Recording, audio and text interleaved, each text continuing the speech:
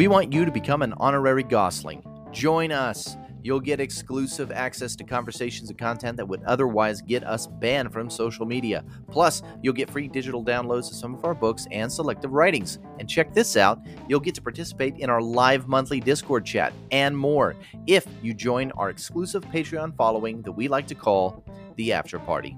It only costs $5 a month, which is basically a cup of coffee, and it helps us make the show better. We love you guys and can't wait to see you there. Become an honorary Goslings at patreon.com/the Goslings and sign up today. Your local writers group is crap. Stop burning off your free time in the presence of introverted do-nothings. The Goslings Writers Group Podcast, a digital gang for writers. Writers who actually write stuff. Use typewriters, who write all the people who've offended them into their stories, then murder the shit out of them. Writers who don't believe in dust jackets and name their pit bulls Hemingway. We're writers who lube their typewriters with gun oil, because we're straight shooters. We don't always act pretentious, but when we do, we wear f***ing ascots. Welcome to the Goslings. Welcome. I'm Jonathan. I'm Nick. And we are the Goslings.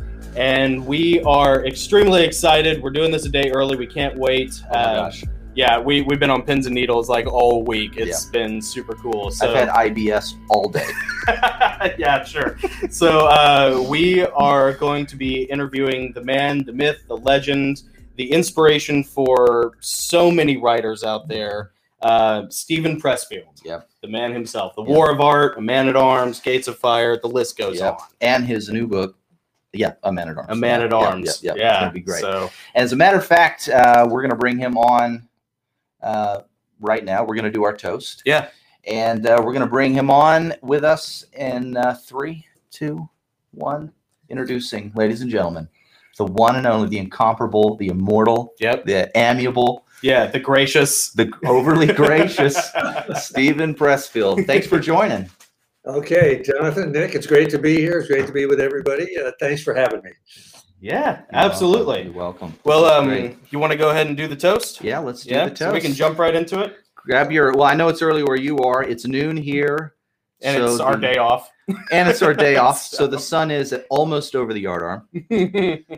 Normally we do this a little later in the day. Yeah, that's right. Yeah. That's all right. Yeah. So Starbucks will work. I'll start and then everybody else go. I'll join you. All right. Take up the broken sword of your father. And strike down the darkness. Strike down the darkness. Cheers. Cheers, sir. That's beautiful. That's good. Ooh.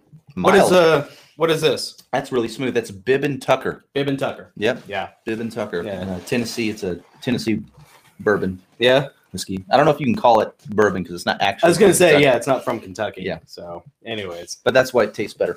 Well, we have a ton of questions for Mr. Pressfield, but he has been gracious enough to give us a half an hour. So we're going to pare it down to, as few as possible. You want to hit the list and let's hit the see list. what it's kind of hard to determine where to start, Mr. P, because honestly, it's a mile long. 25 years of compiling questions for you. We can do it again too, so. Yeah, good. Okay. Awesome. Very good. Well, let's talk about A Man at Arms first. Absolutely. Can we? Yeah, absolutely. Yeah? Absolutely. Awesome.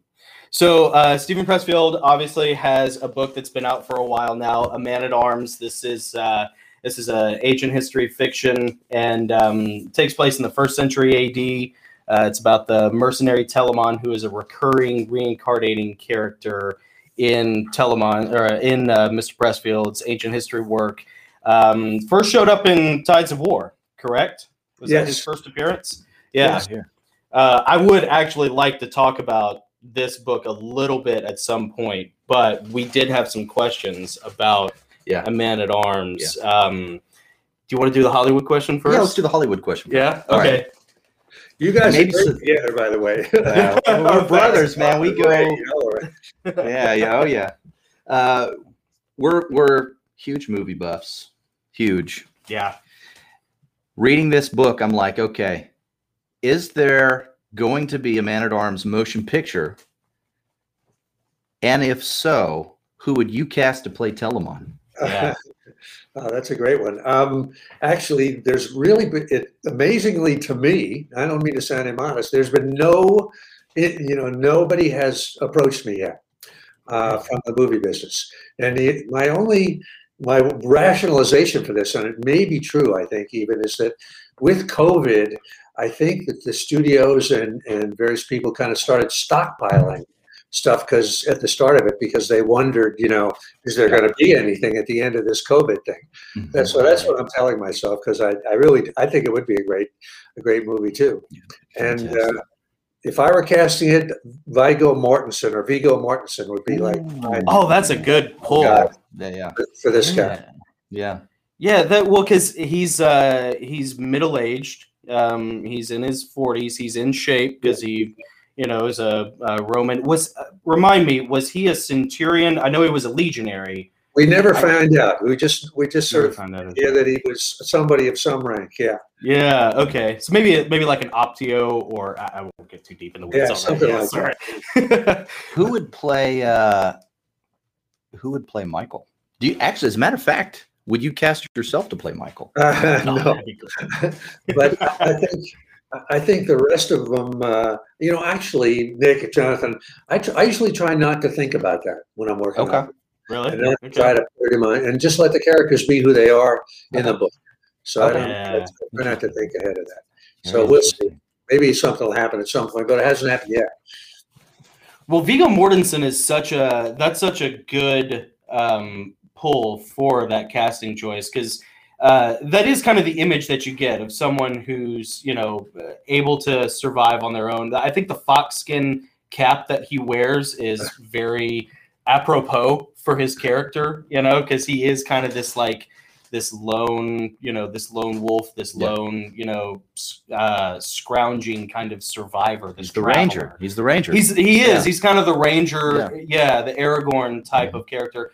We thought Jim Caviezel would be a really good. That's interesting too. He's got a certain Jesus-like quality, right? Well, he's in the time frame. He's done movies in that same representing that same time frame.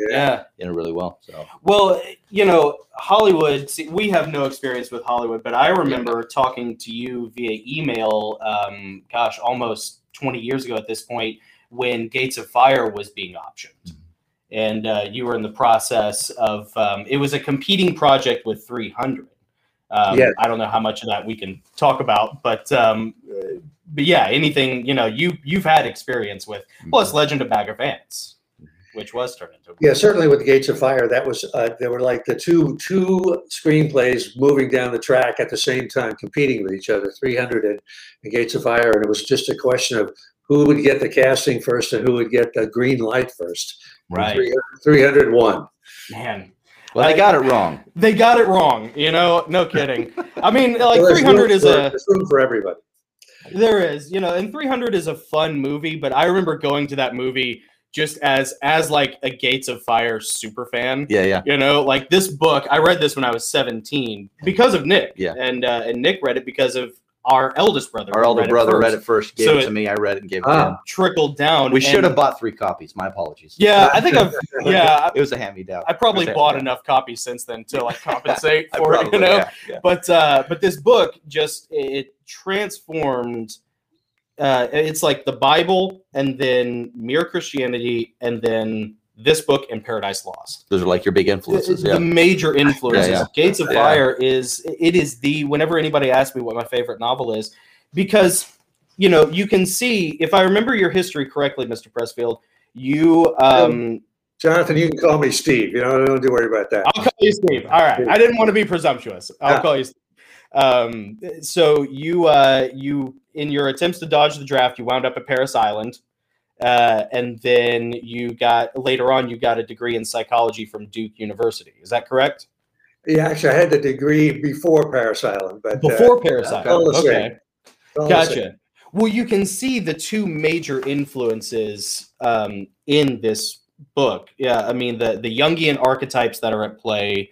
the like masculine military feel, plus the romantic Arthurian legend of Sparta. Gates of Fire is such a beautifully encapsulating work of fiction. It taught me that you can be erudite in your diction, you can be introspective and still be masculine at the same time. It really created a template for a lot of, I think, young aspiring male writers who don't have anything like that. Like I don't think there's anything else like this. Correct me if I'm wrong, but it seems so singular.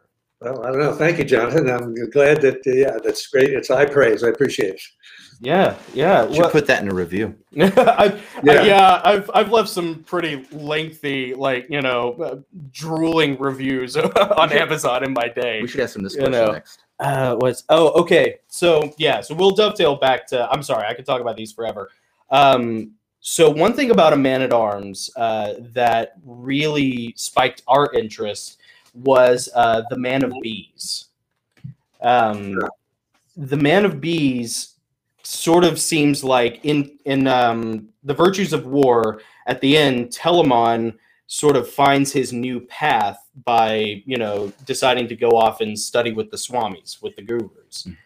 He's fascinated by these mystics, and he wants to see what the next step is, the next evolution in his journey. And The Man of Bees almost seems like maybe a version of that is very colorful, very interesting. And is there a correlation between the two? Like, is The Man of Bees supposed to be some sort of maybe in some unconscious level, Jonathan? I'm not sure. Now, just for people who are listening, the Man of Bees, or the Man Made of Bees, is a character that are people on their journey across the Sinai wilderness. They encounter this sort of solitary guy who's sort of a gatekeeper, like a threshold guardian type of guy. Yes. And he is surrounded by bees. His entire bees all over his face, bees over every inch of his body. And, and he passes on a few sort of cryptic pieces of wisdom. But I actually stole this from a screenplay that I wrote like 30 years ago. No kidding. Where the bees were, and I kind of believe in this too. I mean, when you see a hive of bees, there's something mysterious about them, right? There is. You really feel like they have a collective intelligence, that's greater than just the queen or whatever, and that they somehow are, at least in my mind, and also because bees kind of travel everywhere, you feel like they know everything that's going on, right? They're scouts, they go out. So I wanted this. I don't really even know exactly what the Man Made of Bees represents in this story, just that he is a source of wisdom, and that somehow this comes from the bees, that the bees in the story, he was crucified, but survived, was taken down by friends and survived, and was nursed back to health by the bees, one way or another. And honey, of course, is a great, I don't know what you'd call it, a homeopathic or some kind of you can apply it. It pulls poison out of the pores of the body, et cetera, et cetera. So in my kind of half-assed way, I wanted him to be a kind of a mysterious dude that we weren't sure exactly what he knew and what the bees had to do with it. Yeah. That makes perfect sense. And it's so funny how you can, the writer's journey is such a marathon and not a sprint. And you can pull something from 30 years ago, and dust it off and polish it a little bit, throw some Brasso on it, and send it out into the world and repurpose it. And it kind of demystifies writing a little bit sometimes for people when they think about, like, in editing for movies, when you listen to like commentaries, or when you listen to editors or writers talk about how they move things around, and it makes people realize, like, oh, this really is like building a house more than it is like orchestrating something Fantasia style from the universe, but there is a bit of that. There is a bit of that mysticism, that muse, interpersonal relationship that goes on. And The Man Made of Bees was such a fascinating, colorful. Yeah, that's what I was going to say. It was like an interesting splash of color in the story. Yeah, very unexpected, and a very colorful character. Yeah, who has a very interesting role in the story. Yeah, and one thing that I wanted to ask you about is I've been following on Instagram. I've been following your series on the God bless you. I've been following your series on the hero's journey. You're making videos about the different beats of the hero's journey story structure, and you were in our backyard the other day. That's right. Yeah. Franklin, Tennessee. Yeah. That was really interesting. What inspired you to want to create a series and talk about story structure? Just that it's so interesting, Nick. I think, anybody that's writing any kind of novel, any kind of story, I mean, the concept of the hero's journey, the Joseph Campbell concept, of the various beats of, the call, the refusal of the call, the meeting with the mentor, all of those sort of things are a big part of any kind of story, but they're also a big part of our lives, I think, that we all have many heroes' journeys. And in fact, almost any sort of segment of our life that means anything, falling in love and getting married, having kids, starting a new project, writing a book, doing a podcast, is a kind of a hero's journey where you sort of go from the known to the unknown, and various predictable beats come along. And I don't think it's been talked about enough. So I just thought, let me put this out there. There are a lot of people who haven't heard of it or have heard of it only a little bit. And I've done a lot of thinking about it, done a lot of writing about it. So I just thought this would be a good series. Let me put it out there and see if it helps anybody. Yeah.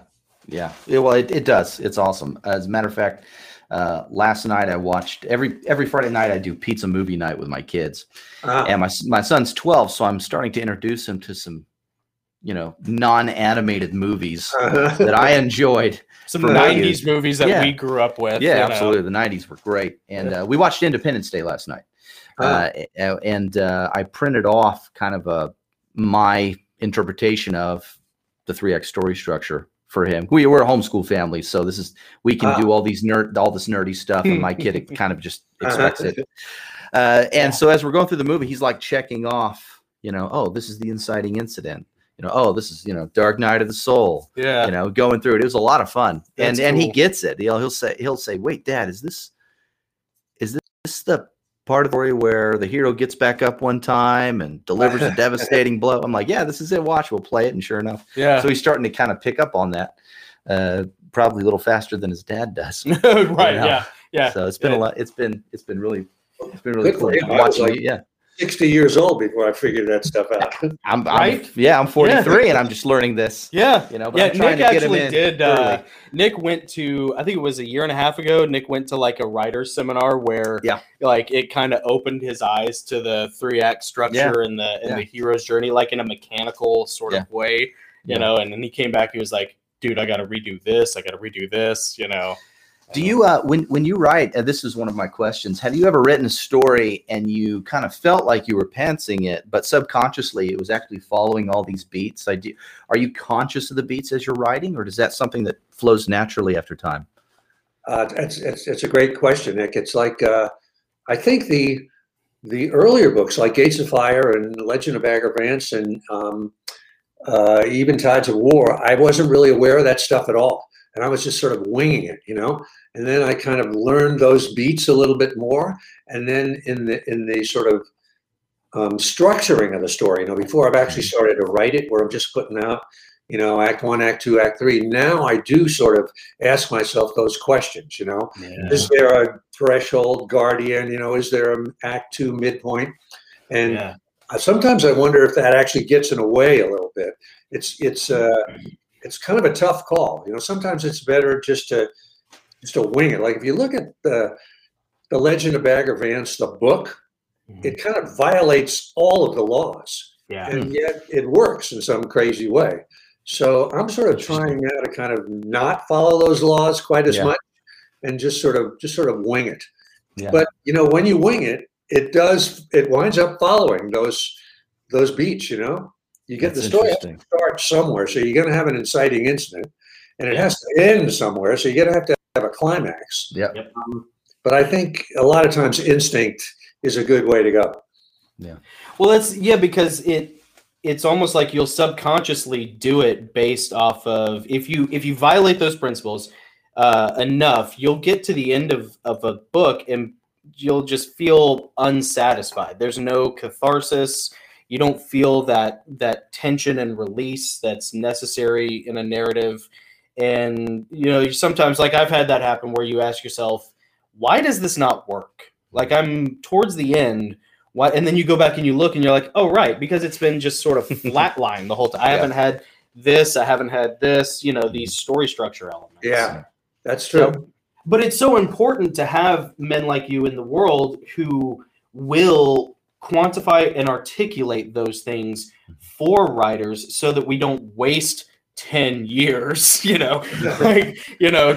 like floundering, like all of us did, Yeah, on your website, it said that you were writing for 27 years? 27, 28 years, before the first novel got published, yeah. Wow, and you never gave up. Yeah. So I'm sure there were points during that time when you're like, why am I doing this? Yeah, basically the whole time. Yeah. What kept you what kept you going though? I mean, was it like, I'm just going to do it until it happens or I die? Was it that kind of mindset, or? Well, there's like a couple of answers to this, Nick. It's like, on the one hand, I would try to do other stuff. I would try to work other jobs, or say, forget this is crazy, let me just be a normal person. And I would try to do that, but it wouldn't work. I would get so depressed and just be so unhappy that I just couldn't do it. And then the other half of it was that before the first novel was published, I had like maybe a 10-year career as a screenwriter. So I was getting some success. I was working in the craft and I was getting paid. So I felt like I was getting better. So, it wasn't hard to keep going at that point. I just trying to learn and just keep plugging ahead. Interesting. Yeah.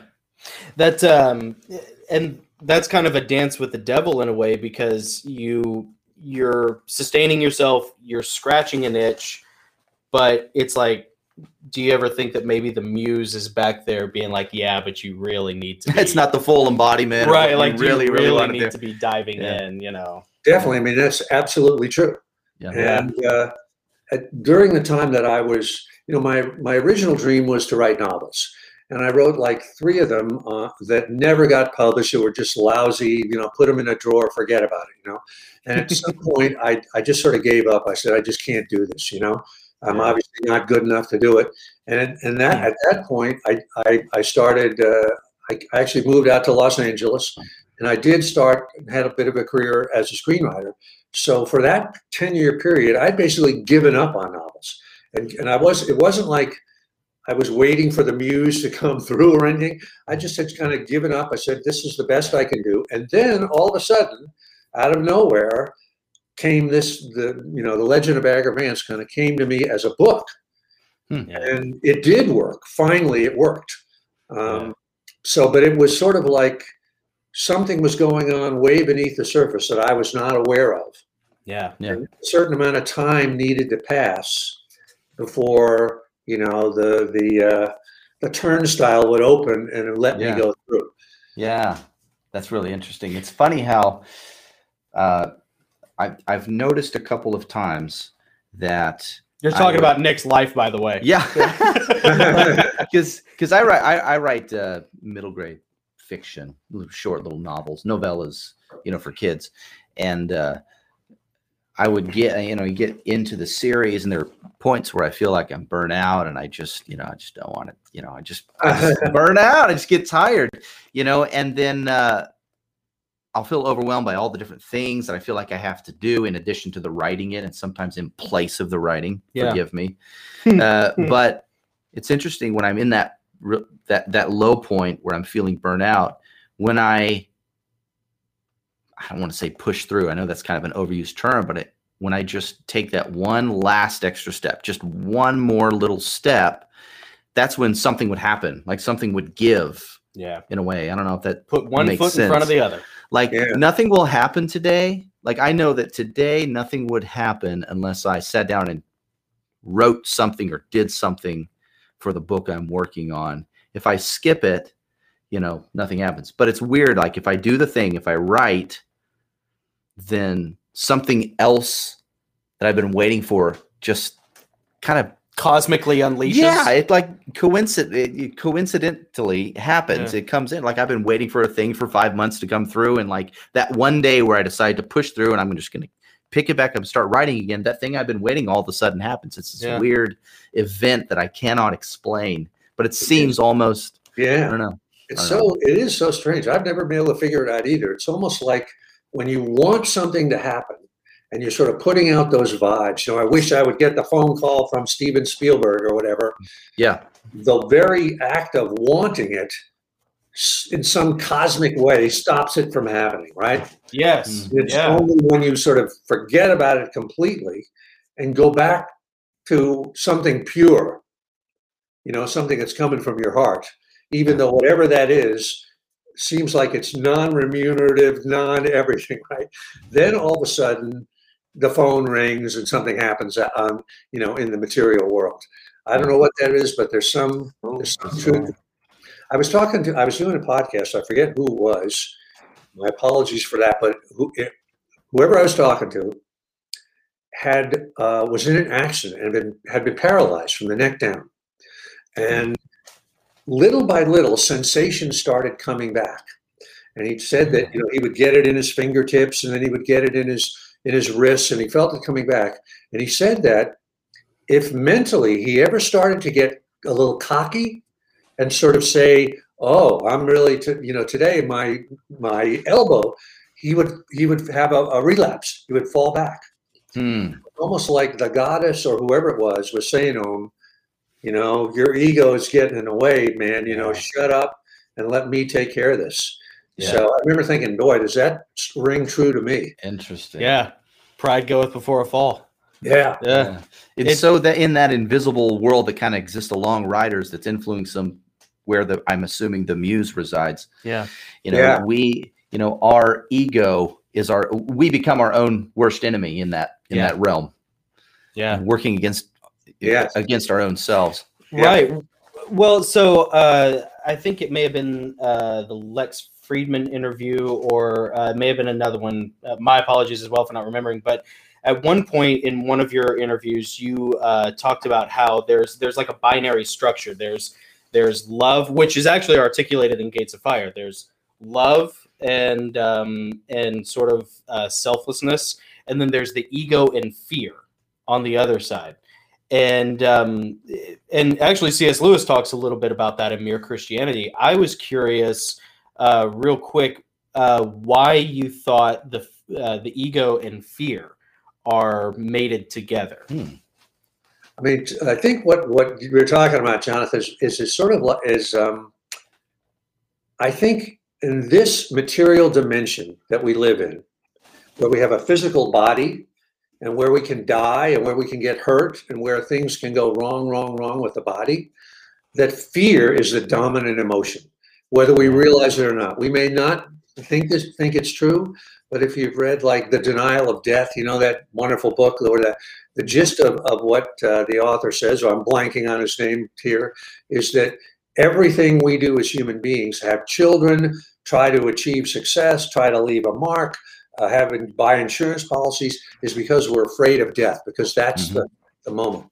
But in the dimension above that, in the higher dimension, whether you call it heaven or Mount Olympus or whatever it is, where there is no physical being, where we're pure spirit, then the dominant emotion, in my opinion, is love.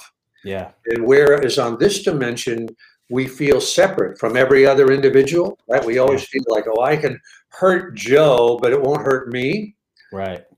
On the higher dimension, we're very aware that we're all one. Yeah. If I hurt somebody else, the karma immediately happens to me, Yeah.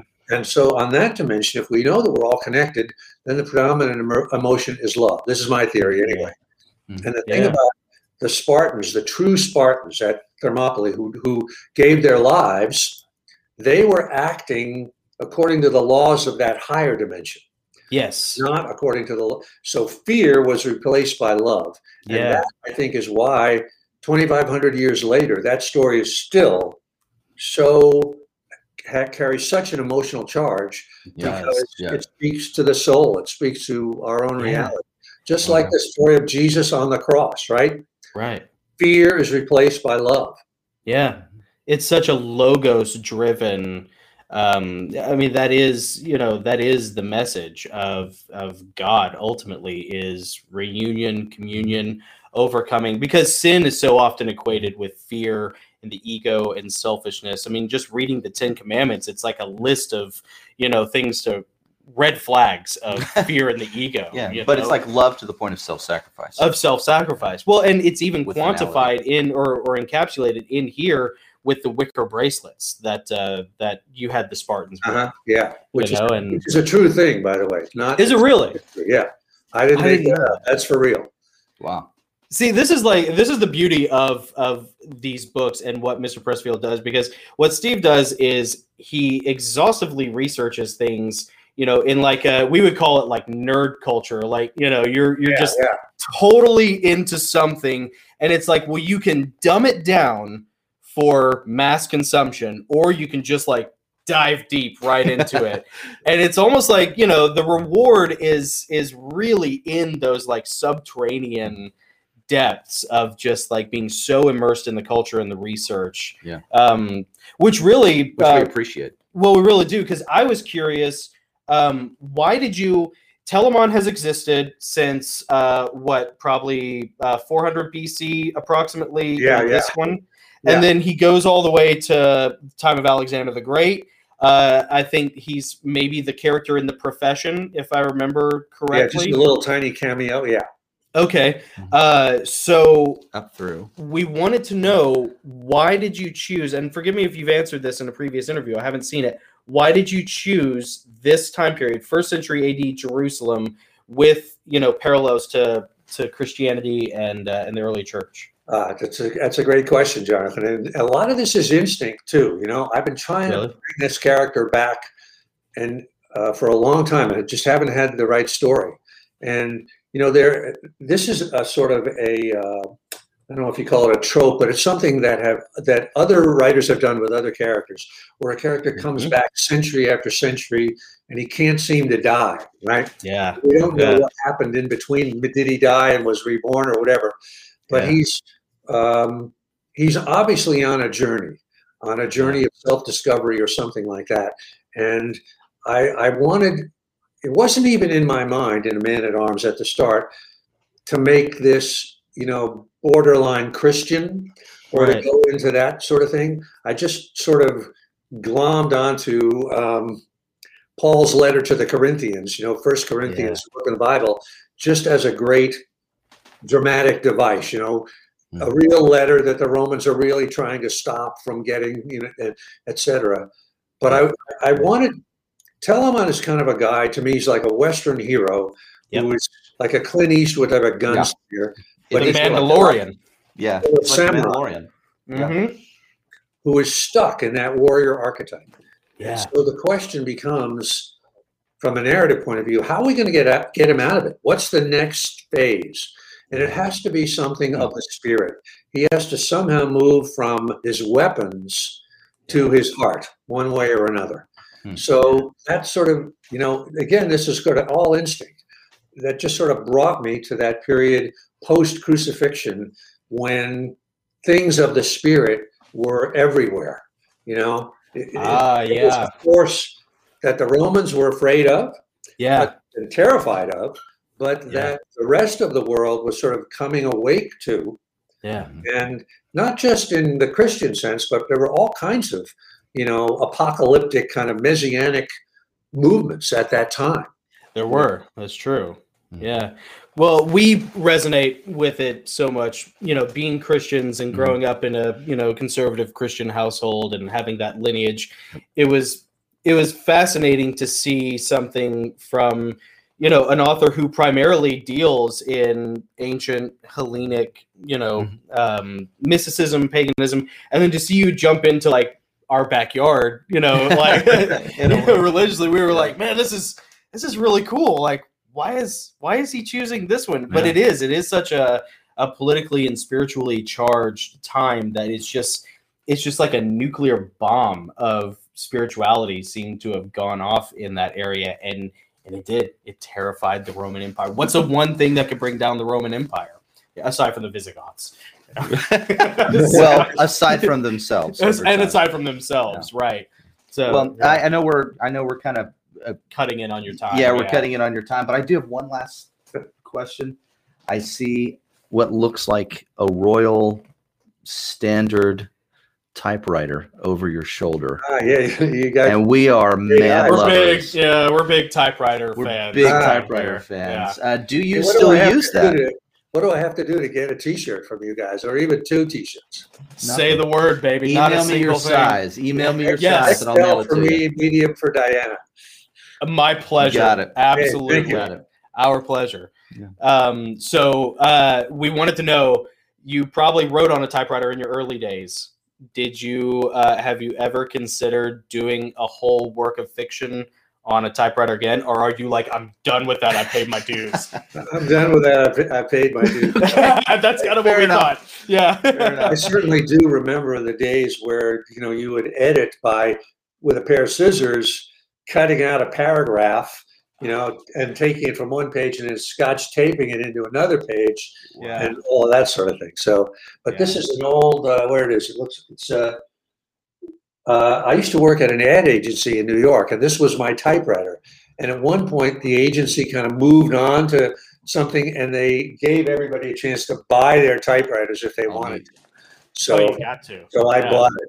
That's a gem. That's like a cop retiring and being offered to buy his Glock 22. Yeah, right. It's like, yeah, of course. Yeah, you know how many lives I've saved with this thing? Like, come on, Did you write Legend of Bagger Vance on a typewriter? No, I wrote it on one of those early, the early computers that were gigantic and had, Wow. printer, with the little holes in it, the perforated holes. Yeah. Oh, yes. Yeah. Yep. Awesome. By the way, you guys, since I know that we could keep talking forever. We could. I know. Please I'm sorry. have me back some other time. We'll do this again. Yeah.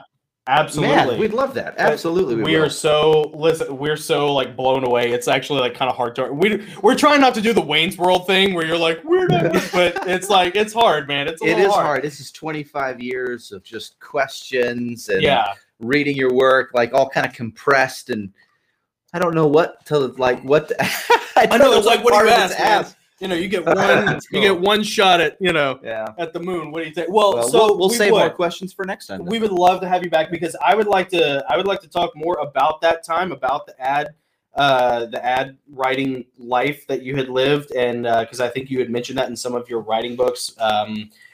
The War of Art, Nobody Wants to Read Your Shit. There are Turning Pro. Turning Pro. Man, there's just so many. It's just, you've got such an extensive catalog of books. I would love to, of course, I didn't get to Tides of War. I love Tides of War because it's like the Empire Strikes Back of your ancient history. It's darker, it's psychological, but it's beautiful. And every time Telamon shows up in every one of the books, you're zeroed in on him. There's no way to miss him at all. So it's so great to have a book like A Man at Arms that finally really talks about this character Telamon. Yeah. And we could do this forever. I could talk about like, what is it about Telamon? Why are you Telamon? Like, yeah, he's asked me these questions. We've talked. He's like, do you think that Steven Pressfield is Telamon, or is it an art? Well, you've answered him a couple times, like in the Virtues of War. Like Telamon. I remember an email exchange we had where you said that Telamon was kind of like what you would be saying to Alexander if you were there. And I always thought about it. It's genius.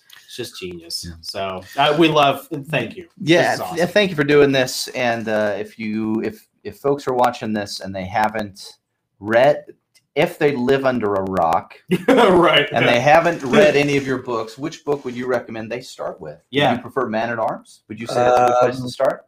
Yeah, I think actually it would be either Gates of Fire or A Man at Arms. Okay. I think as a sort of a way into whatever it is I'm doing. Yeah. And you can find them anywhere. Well, you can find them anywhere. Would you prefer them to go to your website, or where can they? No, where can they find whatever. Amazon, anywhere they can get it. Yeah. Okay. Yeah, cool. Very good. Well, thank you, Mr. Pressfield. Or Steve. I'm sorry. I'll figure it out. I know. I'm sorry. Southern man. Yeah. So thank you guys, Nick and Jonathan. Thanks for having me. Absolutely. I really wanted to meet you guys and see you in person. Or at least your faces. So much. So this is great. like I say, anytime, have me back. I would absolutely love to. And he says hi too. In fact, I'm going to bring her. hi, Diana. Hi, Diana. We get to see Diana. Hey. Hi, Diana. It's so good to see you. Man, Hi. thank you. Nice It's so good to see you. Yeah, you too. Thank you so much for taking care of us. Yeah. You guys Oh my are. gosh, you're welcome. You're welcome. I hope it all went well. Oh, this has been perfect. like a dream come true. Yeah, like I'm probably gonna go, pass out and like. So, anyways, thank you guys. You guys are amazing. A Man at Arms. You can find it anywhere for anybody who's watching. If you haven't, and then all of his nonfiction books are great as well. The War of Art is probably a good primer to start with. Yeah. And if you're a writer. Yeah, if you're a writer. Yeah. Or if you're just looking to like get out from under resistance, maybe. Or just get better at whatever it is you do. But especially if you're a writer. All right, Steve. Thank you, bud. Thank you, sir. All right, Dick, Jonathan, thank you so much. We'll do it again. Yeah, Sounds look great. forward to it. Take care. Enjoy the rest of your weekend. All right. Bye. Bye. Man, you know what? he is so awesome. All of my social media is done. This is what secret. This is what I've been aiming for with all my social media. I'll be so honest. I'm done. I'm over. I don't care anymore. There's no one else I want to interview.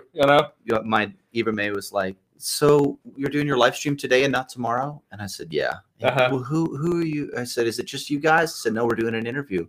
And my 9-year-old, Yeah. Is that Steven Pressfield? I'm like, yes, that's yes, Steven. it is. Yeah. And she's like, who is? Because they're going to swim, and they're like, why can't you come with us? And I said, well, right. this is an important, this is an important interview. Yeah.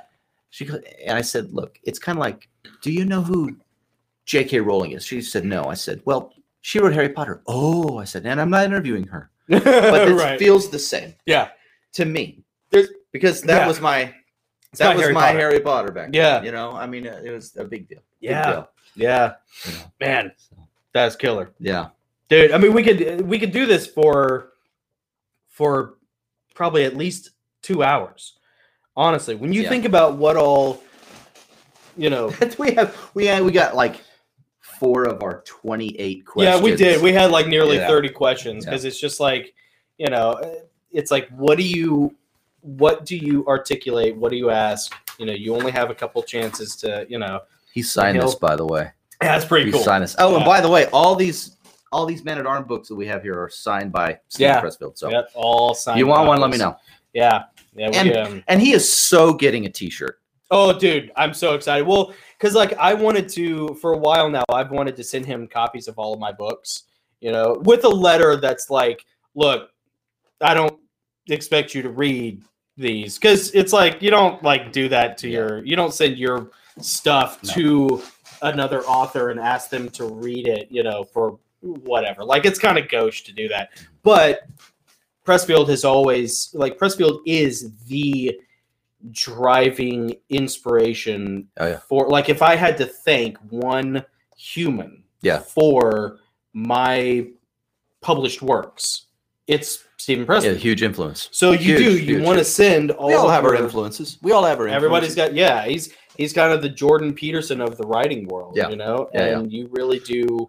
So now I get to send him the books and a T-shirt. So, I was talking to our friend Jim yesterday. Oh, sweet. And I said, we get to interview Steven Pressfield. It's so cool. He's like, Steven Pressfield. Yeah, I think I've heard that name. I said, oh yeah, legend, bagger, fans, great to fire. He's like, oh wow, that's amazing. And I said, yeah, it's a big deal. I said, let me put it like this way, Jim, because he's a huge Alabama football fan. Yeah. And I said, Bear Bryant is the Steven Pressfield of Alabama coaches. Okay, let's put it like that. Yeah. He's like, oh, it is a big deal. All of a sudden he got it. Yeah. I mean, he already knew. I mean, Jim's like, he knows his stuff. Yeah. Jim is plugged in, man. He gets it. But yeah, it is a big deal. He's, Steven Pressfield, this sounds so corny, but it's kind of true that he's kind of an author's author in that. Oh, yeah, absolutely. He is a major voice in how to write, how to overcome resistance, how to do the work. I mean, those are his themes. Yeah. And have you been to his website lately? It is amazing. Yeah. It is amazing. He does his Writers Wednesdays. He's got this blog. Yeah. And he talks about his journey. Oh, it's a beautiful website too. It's really good. Yeah, the design of Steven Pressfield's website is extraordinary, and he is so industrious. I remember. I'm going to take this off. I'm going to take my headphones. Are we headphones for you? Yeah, since we're not. I don't get my Mickey Mouse ears. Nope. All right. You guys want a book? Huh? Oh, Nate said he'll get one of these Man at Arms books. Awesome. Oh Thank you, yeah, Nate. dude, they're awesome. Yeah, you gotta read it. It's Yeah, we'll Thanks for being connect. here, by the way. Yeah, we'll connect after the live stream. Yeah. And get you a copy. What was it? I don't even remember what I was saying. That's all right. Whatever. Yeah, it was super cool. Yeah, super cool. Great influence. Really? Writer's writer. He's an author's Yeah. author. Yeah. It just. Did that jar loose? Yeah. Yeah. Hey, Well, the interesting thing about the man covered in bees too. Nick and I were talking about it before, but we didn't get a chance to mention it on the live stream because we didn't want to belabor the point. But honey doesn't go bad. So like there is this. He pulled it out of. Here's how the muse works. Here's how like Paracletos works. Here's how like inspiration and creativity works. You will extract something that you thought was dead material, right? Like in his case, the man covered in bees.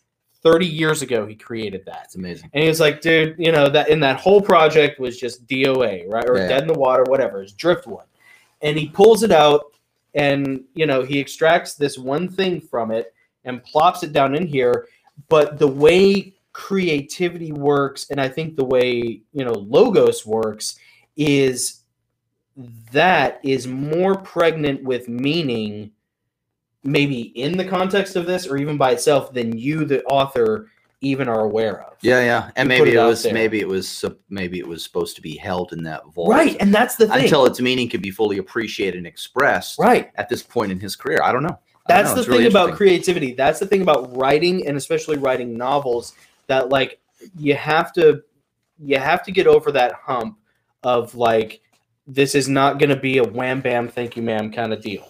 This is like a long road that you're going to be on, and you might have something that will just you poured your heart and soul into, and now it's going to collect dust for 20 years, but the timing isn't right. Mm-hmm.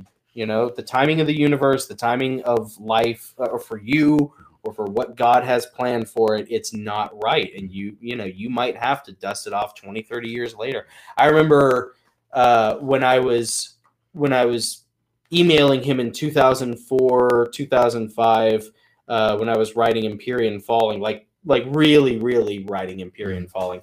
Towards the end, he told me about how Gates of Fire, there were 300 pages that had been edited out. And this was like the mass market, which was like 500 pages long. So it's like, dude, that's almost like 50% of the book. Like that's a lot. It's huge. Yeah, and I remember thinking about that and asking him, being like, hey, can I?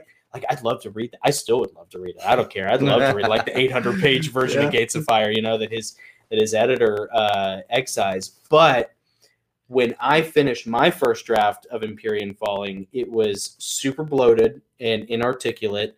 And I remember telling myself, the ego, telling yourself in fear and exhaustion, I'm done. This is it. It's ready to go. Yeah. But in the back of your mind, that like, but there's like, that 300 pages thing you're going to have to cut that down. You're not done. Yeah. I remember a voice in my head saying, sounded like my dad. Like, you're not done. You're not. So crazy. That's crazy, Anyways. man. Well, let's, that was a fantastic interview. We went about 35, 40 minutes, and now we're kind of back on the rails of our normal segments. You want to do week in review? Yeah, let's do Let's week in review. Yeah. Absolutely. Oh, wait, before we do week in review. Yeah. Subscribe to the Heavenly Realms YouTube channel or join the Facebook group, the Goslings Facebook group page. It's our writers group. Just go to Facebook and search the Goslings. Yeah. Right, there we go. Yeah. It'd be really cool if I was actually like mentioning a sponsor right there. But that's okay. We'll get there. All right. Yeah. We'll get there at some point. All right. Week in review. What's been going on this past week? I think it's obvious we've been getting ready for this. Yeah. I've been listening to, I've been watching a lot of. I'm terrified to go back and watch it. And listen to it because I'm like, no, I get you. Yeah. You're like, well, yeah. I mean, it's not. Yeah. I'm so dumb. Why didn't I ask this? Yeah. It's I like, did I make a fool of myself? Did That's I talk the too only much? fear. Yeah. You know, because he's amazing. We've seen him in interview. We've heard him in podcasts. We've seen him in interviews. We Yeah. knew he was going to be great. But I've also seen me in interviews and podcasts. And that was my concern mainly. Well, yeah, but watching those interviews, watching him be interviewed by other people has been really good because it's given you sort of a feel for how the other person interacts, and also not to double up on questions, not to to be careful about that was one thing actually that Nick and I kind of had a hard time with because there were some interviews who asked the questions that we wanted to ask. Yeah, and so you kind of had to scramble to kind of come up with not scrambled necessarily because we had a laundry list of questions. Yeah. I mean, we really did have close to like 30 questions. The one question I didn't get to ask that I was really hoping, because I know he lives in California, and I was going to say, are you planning on moving here like everyone else from California? Right. Yeah. I think. And if so, can we be brothers? Right. Yeah. Will you adopt me? You're right. Yeah. Wait, are you my dad? It's weird. This mass exodus from California. Tell me about it. Well, he's not a native Californian though. He moved out there for the industry, if I remember correctly. Yeah. And Pressfield's story is very interesting. I think it's Turning Pro. Is that the one where he talks about his sort of Jack Kerouacian? Yeah. Well, it's on his website too. He talks about people will email him or ask if I want to be in fashion design or if I want to be in movies. Should I have to move to New York, Manhattan? Should I have to move to LA? And he said, yes. Yeah. You should go there. He said, in his words, put your ass where your heart is. That's so awesome. Put your in that. You know what? That should be a T-shirt too. We could put that over a Gosling's typefyre and that would be so cool. Put your ass where your heart is. But it's a great Steve. Yeah, it's a great Pressfield quote, and it's like if you're a writer, put your ass in the chair and write. Yeah, sit in front of the keyboard. But also, if you're trying to get into a particular industry, put yourself in a position to take advantage of the opportunities the muse is going to throw your way. Well, because you need that community. Because Nebraska ain't going to cut it. They're not coming to you. No, they're not. They're not. And, you need the community and you need the connections. Mm-hmm. That's arguably the one thing that a liberal arts degree can gain for you, is that's an environment where you're going to make connections. It's probably like the only time you'll ever hear me say and it's the only reason why you should go to college. And it's the only reason you would be a part of a fraternity. Yes, it's for that very reason. Yeah, Yeah, I still just don't get any STDs and still keep your grade point average. Yeah, don't join the Skull and Bones. Right. I think there needs to be a fraternity for homeschool kids that go to college. Yep. Even if it has to exist off campus. Right. Do that. When Christian Eva may get to college age, maybe I'll set that up for them. That'd be a good idea. Yeah. Oh, no, I lost it. And all the funny things you could call it. Oh, man. It'd be good. Yeah, it seems like there's a lot of material there. Oh, yeah. Yeah. You call it, the jean skirt club or something. The Quaker Club. Yeah. Yeah. We'll come up with something. We'll come up with something. Right, for sure. Yeah. So what have you been doing this week? What's been going on? Wrapping up. Adam Burrell, our illustrious and industrious narrator, has wrapped up everything for Wayfarers for the audiobook. So he and I have been. I've been listening to the rest of that. And then, Tiki Jim, what's up? Tiki Jim is here. Fashionably late, baby. You missed the Steve interview, but we're still happy to have you. Oh, you'll see it on the replay. Yeah, you'll catch it on the replay. It was great. Everything you could want. It was awesome. So Adam and I are now in the process of trying to find the sample, which for Wayfarers has been super tough. Yeah, because there are at least 2 or 3 chapters where the first or the last 5 minutes are just perfect material for that. And it's really hard. But you know what Adam has, this is one thing I would like to have Steven Pressfield on again, obviously. But one of the things I would really like to ask him, one of the real questions, not just one of the fun questions, like cats or dogs, is that was one of my questions. Star Trek or Star Wars? Yeah, Star Trek or Star Wars. Yeah. Pepsi or Coke? You remember that time? It was awesome. So, Mr. Pressfield, are you more of a Nintendo guy? Or are you more Sega Genesis? Yes, what's up? Sega Genesis.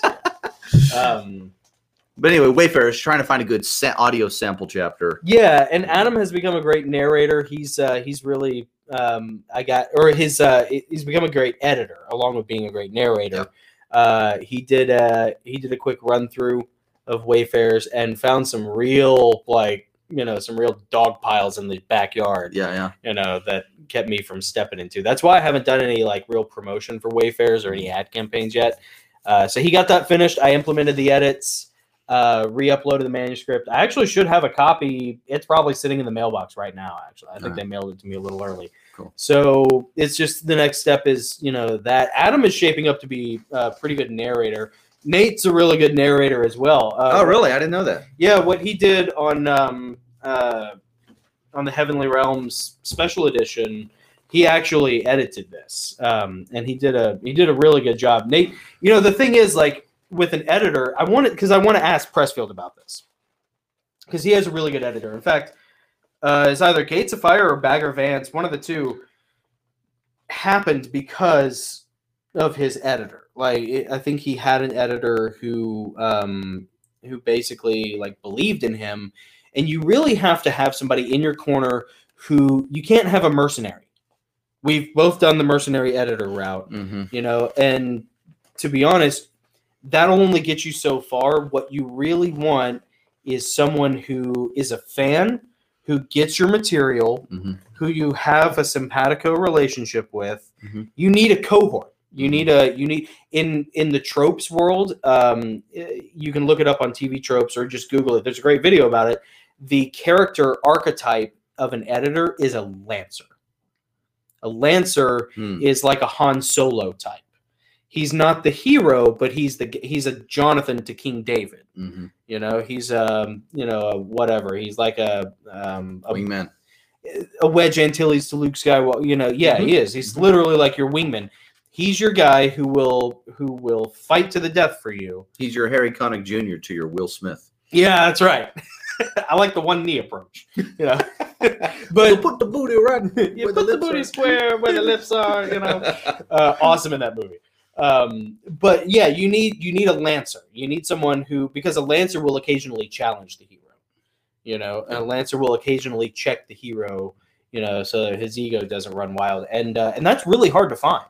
You can find people who are good editors, but they're not plugged into the material. You can find people who are your friends. And that happened to me the last book that I published. Yeah, I mean, it happened to me too, and it got burned. Yeah, and embarrassingly. Well, and I've been through a bunch. And it was a book that I was selling to raise money for charity. Yeah. I'm like, great. Cool. Yeah. Thanks. Yeah. Yeah. But Adam and Nate both have done really good jobs of finding that. And it took me, there were 3 other editors before them. It's a process. An editor is your best friend, especially as a self-published author.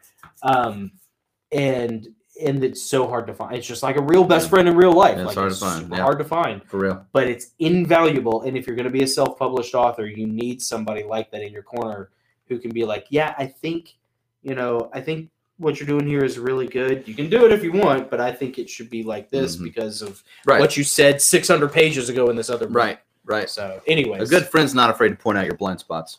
Yeah. You don't want a sycophant. Yeah, exactly. You don't want a sycophant and you don't want a mercenary.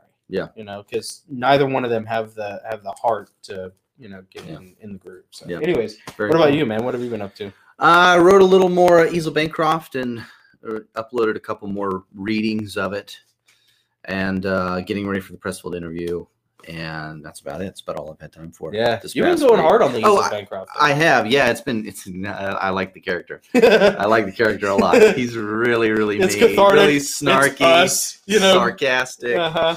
Oh, and he's getting put in his place. It's great. Yeah, which is more fun, indulging that inner. Part of my the version of my youth that I'm him. Looking back to being like a teenager, a middle school teenager, and just if I were to meet that kid now, I'd you are just I can't stand slap you until your eyes bleed. So I get to slap myself around in the book. Right. Yeah. So it's gratifying. It's gratifying and humbling at the same time. More gratifying than humbling. Yeah. But it's going well. That and what else? I listened to a little more of Adam's narration. I'm about 2/3 of the way through the book that he's doing. And same thing, looking for a sample, but I'm going to finish. A lot of the actions at the end of the book. So I might take a sample from the end of the book. I don't know yet. before I'm not choosing a sample yet. I want to listen. It's hard, man. Choosing a sample is tough because you want to find something that encapsulates the narrative, but you don't want to give any spoilers, you know? And man, I mean, I know. just good luck, dude. Nate says, as a writer, you should be either friends or enemies with everyone you work with. Yeah, I mean, you want to have some sort Like of that. personal. It's true. If you're going to have somebody in your circle on your team, it's good to have some sort of emotional connective investment. Second time that happened. Oh. Yeah, at least I heard it this That's time. all right. You know, Frenemies. yeah. Well, you just need some sort of connection to the person. I think that's how you get, like, not doing that is how you get bad covers. Yeah. Right. That's one thing I'd love to ask Steven Pressfield, because this cover is pretty good, you know. But like this is really good, to be honest with you. That's the original cover, right? No. This is the trade paperback cover. I think the original hardcover was pretty good. It was very accurate. Well, it was artistically accurate. But then there was like this like mass market paperback cover, which may have been an iteration of this, but it didn't look anything like what is actually in the material. This is an amazing cover. That cover is killer. That's an amazing. A Man at Arms. That looks like what you're reading. Yeah, it does. And the problem with so many covers is that like it doesn't represent what's actually in the material, because there's no person who read the book, no cover artist read the book and was like, oh, I'll extract this to do it. It's been focus tested, focus grouped into oblivion, and market researched, you know, and then templated together by some mercenary cover artist designer. We've experienced this, you know. I mean, I don't know how many hundreds of dollars I've wasted on crap covers by just hiring mercenaries. Yeah. You know, strangely enough, though, Myblart violates that principle in a beautiful way. Mybelart's a great company. Myblart is awesome. Myblart. If you don't have a cover artist who can paint something for you, if you don't have a custom, you know, person out there who can design something, Myblart is awesome. They did Wayfarers, and Wayfarers, they don't argue with you. They do what you want, and they, Sorry. you know. Let me Mybel Art. Yeah. Mybel Art. Yeah. Mybel Art. Yeah. Myblart. Yep. Yeah. So, anyways, they're great. But you know what? The custom cover that we had for Empyrean Fallen was really good. I mean, this, you know, it's not like, it's more metaphorical in what it represents, and it kind of harkens to the original cover. But it's cool. It looks like nothing else. It's unlike any of my other covers, you know. And that was a custom thing that somebody did. So yeah, I mean, you know, Nate makes a good point that like you want to. I think the general theme is to have some sort of connection with the people you work with, because it's like an A team, man. You know, you got to have an A team for sure. So, well, I haven't done anything else this week other than that intro that I did. Oh, dude, the intro is so good. Can we play it? I can try. I shared it with Jim. He knows what it is. We can try it, because we're thinking about adding a podcast, taking this live stream and also converting it into a podcast as well. I'll try to find it. Actually, let me see if I can find it right now. We'll do it. We'll see if we can play it for you guys. Is this still on? Okay, good. Let's see here. So, right? Jim Powell says intro is killer. I really appreciate that, actually. It really is. Nick worked really hard on that. Well, it sounds like he worked hard on it. He maybe didn't. I don't know.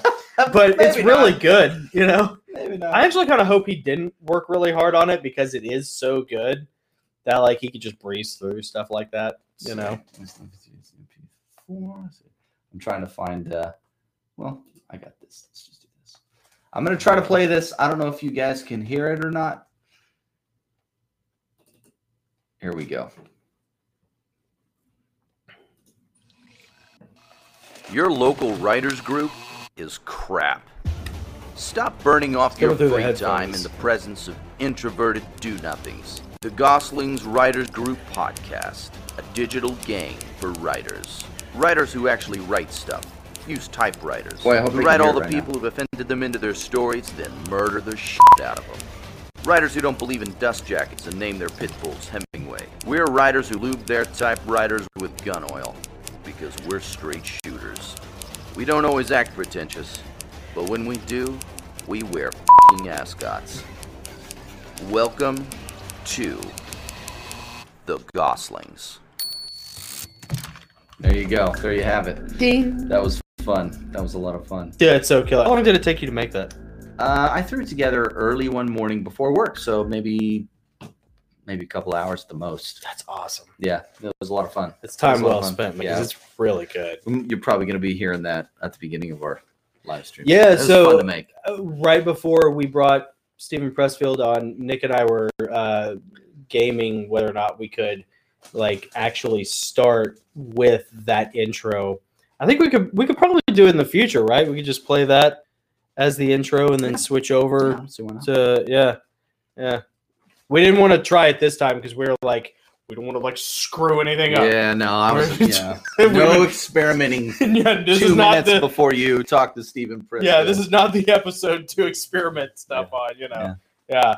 Jim likes the typewriter sounds, the little extra sound effects and things. I appreciate that. Every time a bell rings, a demon's laptop dies. Actually, here, wait. It was so great, man. If you guys saw it when we were interviewing Pressfield, he asked him where could he get one of these shirts. Oh, dude, I cannot wait to send him a shirt. I know you can find them in your mailbox. That's where they're going to be.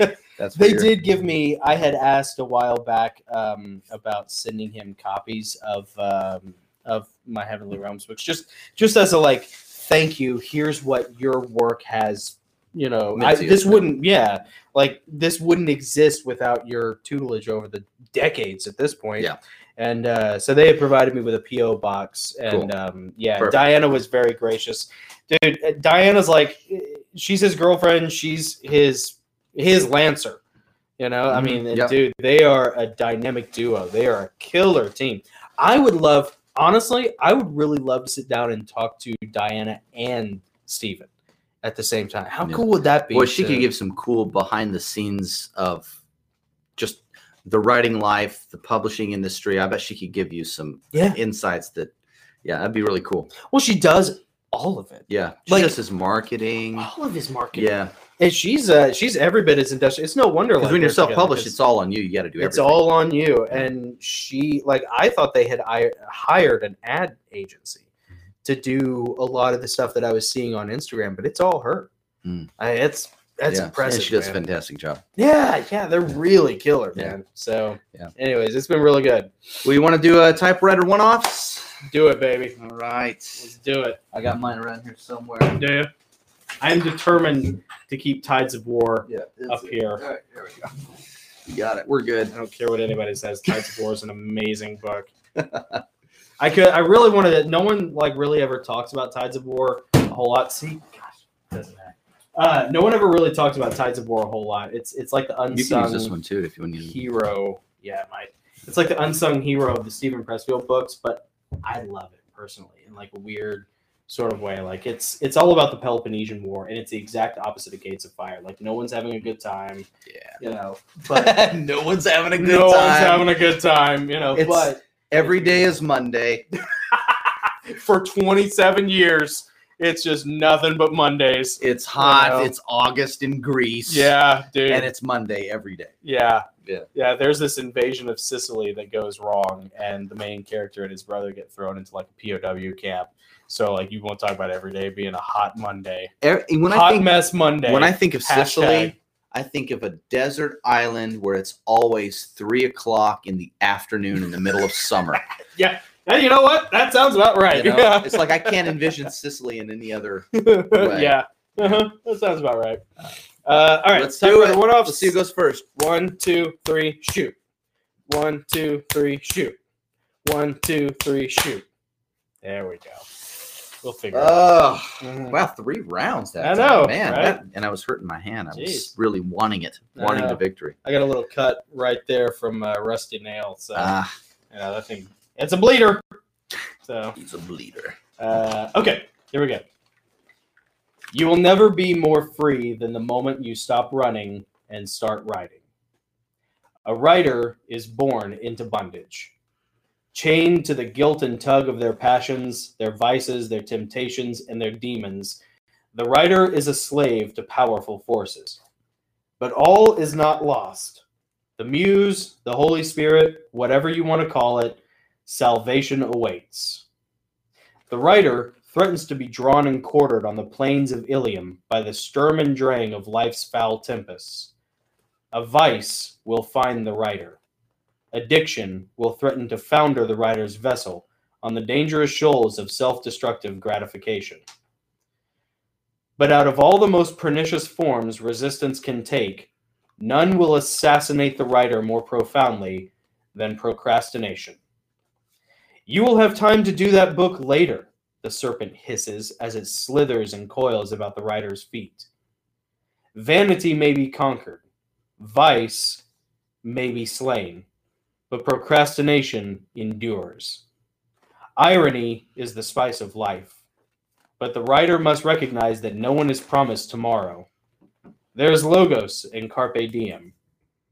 The enemy will defeat you with false promises. The writer knows they must not be deceived.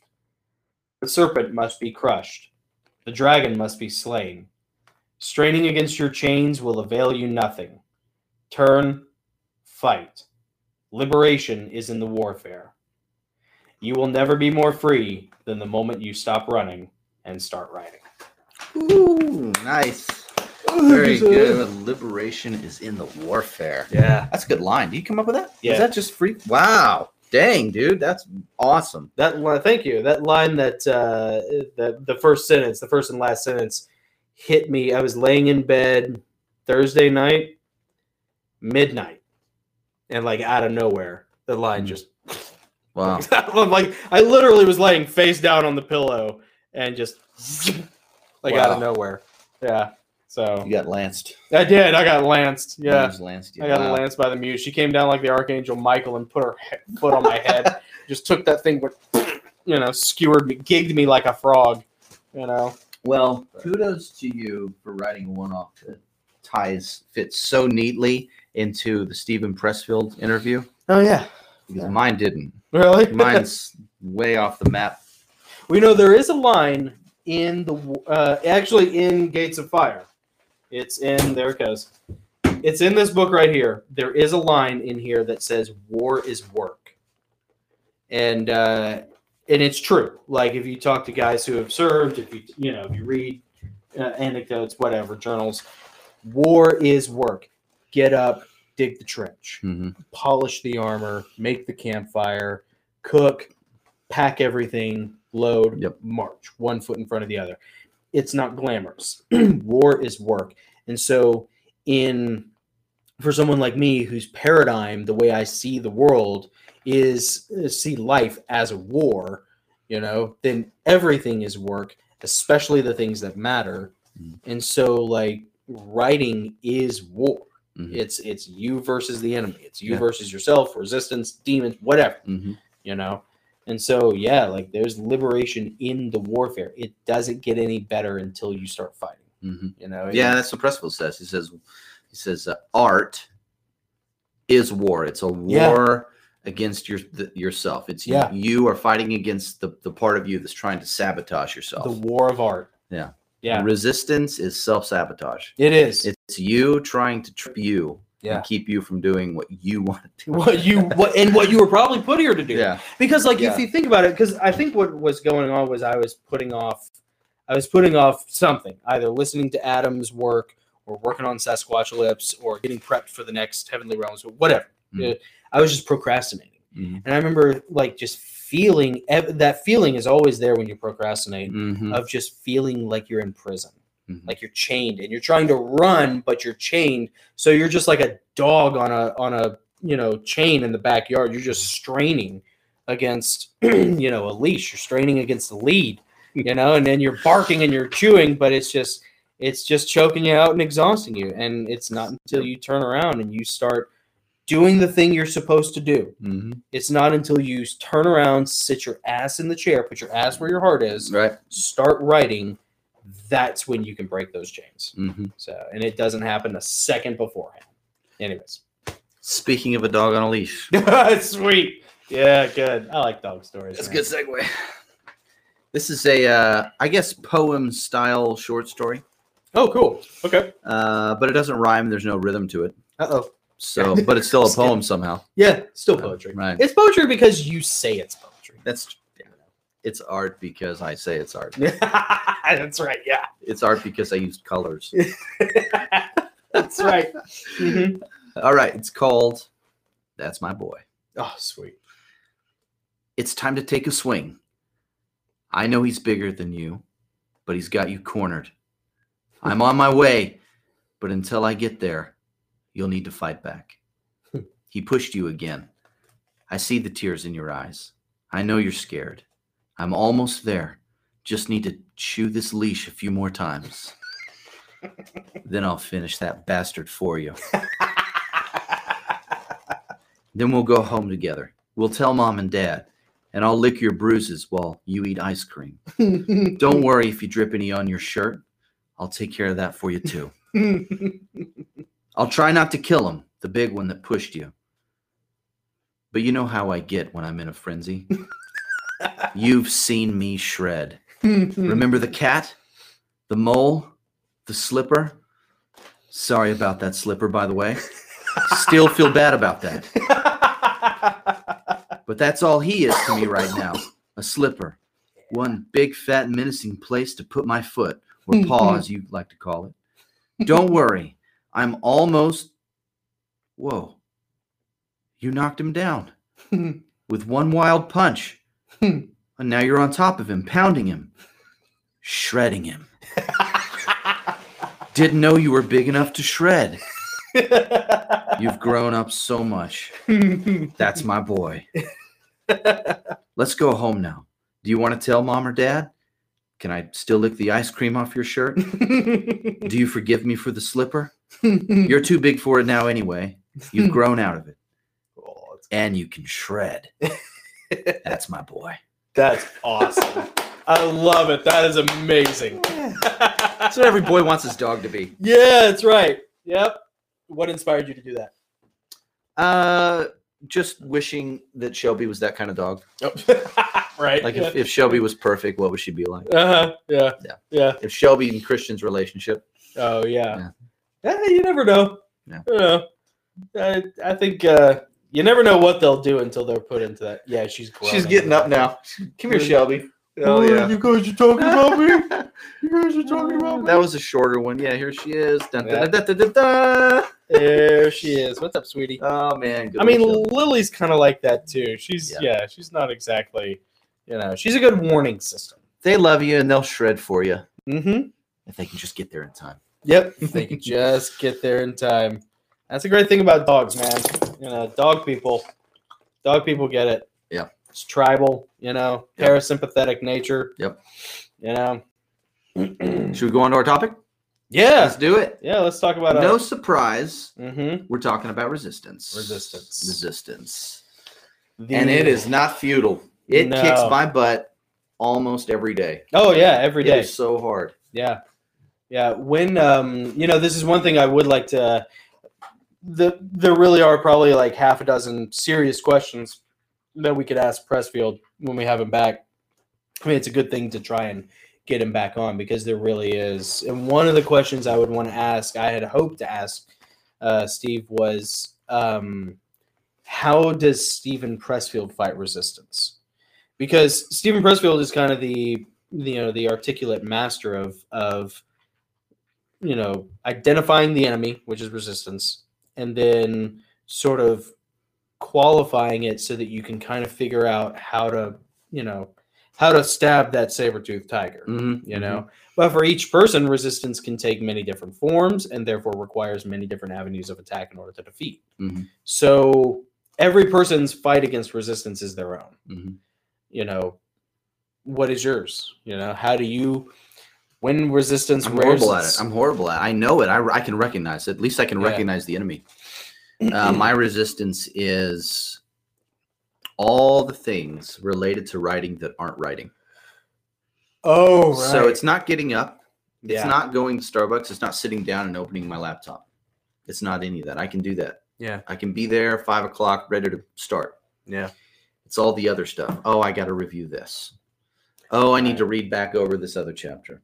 Oh, I was wanting to post about this. Oh, I need to send an email to my mailing list. All those other things that are screaming that need to be done. That need to be done. They're urgent, but they're not important. Yeah. You know, and another Pressfield quote is, there are things that are urgent, things that are important, and you should just focus on what's important. Yeah. You know, what's important is what has to be done. Yeah.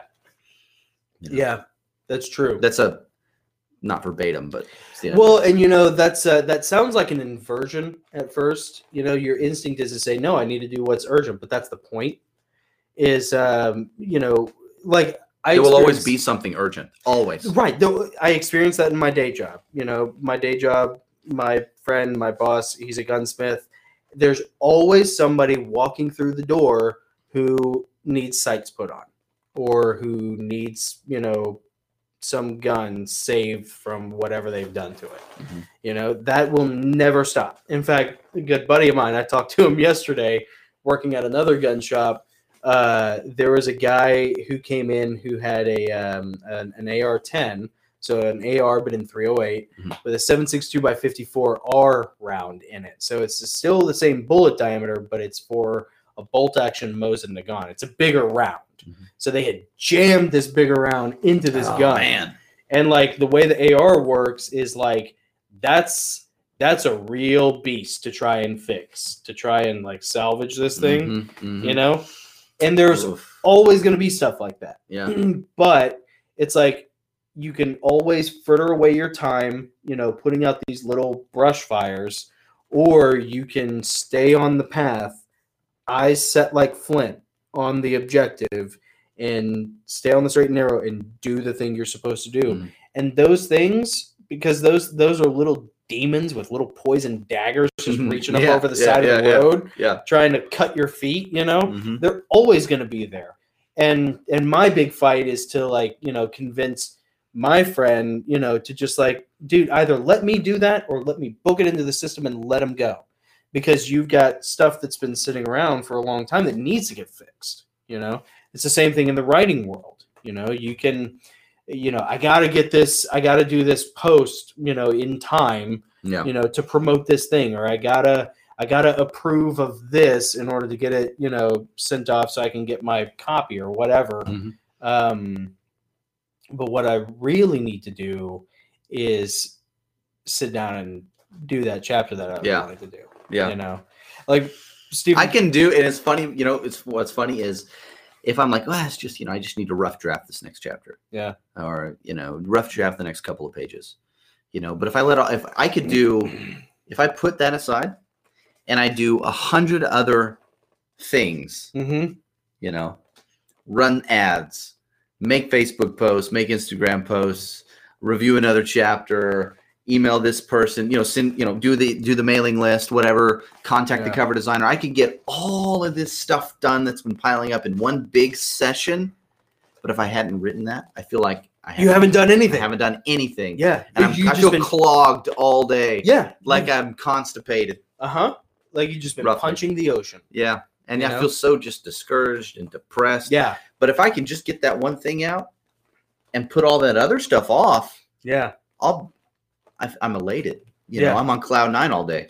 Well, and I think there's like a real... You've touched your purpose. Right. I think there's a real supernatural logos kind of like good versus evil thing going on with that, because the temptation is to do all the little things.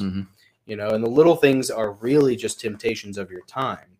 And you can do all those little things, but you'll still have your main purpose waiting in the wings, unfulfilled, unsatisfied, untouched. And if you do this is what you're really supposed to be doing, sitting down and writing that chapter.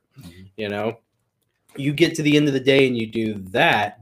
And if all these little things go away, see, I get kind of like mystical about it a little bit, to where I think that's what I like about Pressfield too. Pressfield's so cool. He's kind of mystical about it too. He really has.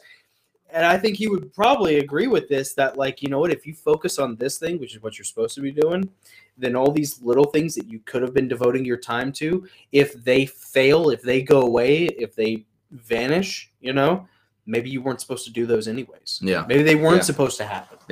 You know, like that's the faith part of being a writer, the humility part of, you know, of just trusting what God has laid in front of you. of like, I really need to do this. I could do this review. I could make this post. I could promote this thing. But maybe in the grand scheme that I'm not aware of, I'm not supposed to. Maybe those things aren't supposed to happen if me sacrificing what I'm supposed to do them makes them happen. Mhm. Maybe I need to focus on this. And if these go away, maybe I wasn't supposed to do those in the first place. You know? And if you I guys, set like Flint. one of the biggest things to me that's inspiring about Steven Pressfield, and we talked about it a little bit when we were interviewing him. And if you guys know this, forgive me, but for those of you who are watching and don't know this, Steven Pressfield wrote novels for 27, 28 years before his first novel was published. Yeah. And it was The Legend of Bagger Vance. Yeah. Yeah. The Legend of Bagger Vance. 27 to 28 years. Yeah. And that's the thing about people that that you really have to, like, I've been doing it my whole life. Like, it's arguably like the only thing I'm good at. And even that is like, not really. But that's not true. You're amazing. You're an amazing writer. But like, yeah, okay.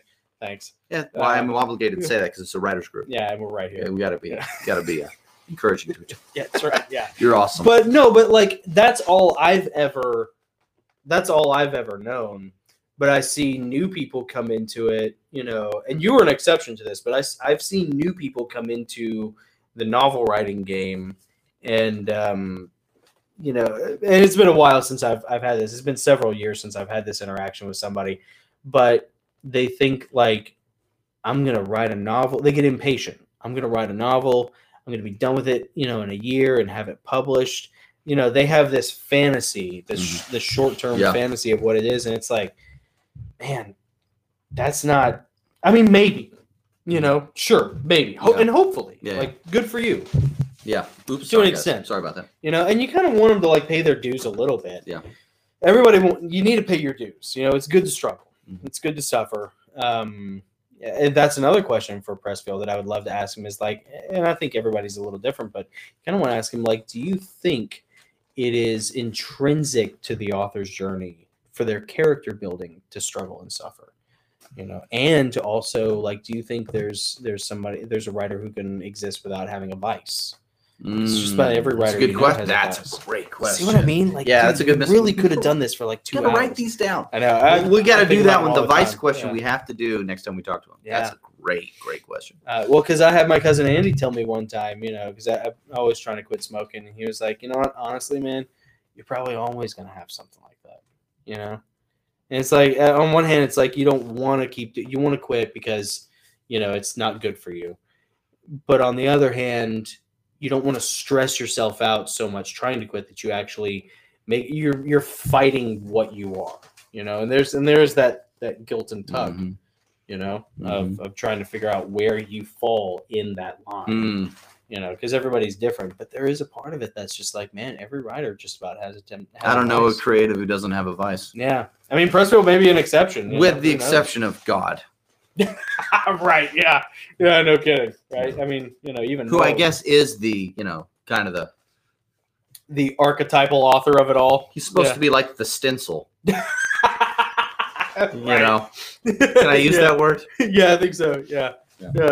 So yeah, man. You know, you get these writers who they're fresh on the scene and they have this idea of what they think it should be. Yeah. You know, based off of whatever, you know, preconceived notions and misconceptions. Yeah. And it's like, dude, you don't understand, man. Like, if you're not in this for the love of the game, if you're not in this because, not even the love of the game, if you're not in this because you feel burdened and cursed. You feel like you're going to die if you don't write. Yeah, you feel burdened and cursed with a mantle of responsibility that you have to wear. Yeah. You know, that it is your duty. It is your job. It's like you've failed at life if you don't do it. You've wasted your life. You've totally failed. You're a coward if you don't. Ooh. That's what it feels like. The C word. Yeah. Honestly, like if you as a writer do not feel like you have stood before God and taken an oath of allegiance to do this mission, you have been commissioned as an officer in this war, you know, or as a foot soldier in this war you're just like, you're shirking your responsibility. You're running away from the battle by not writing. If you don't feel that, then you probably don't have the passion that it takes to ever, no, maybe not, maybe they're like, dude, you could like write some, fruity little gothic horror fiction and, maybe have a career for yourself and make money. But I mean, how is that any different than just like a Faustian bargain? Yep.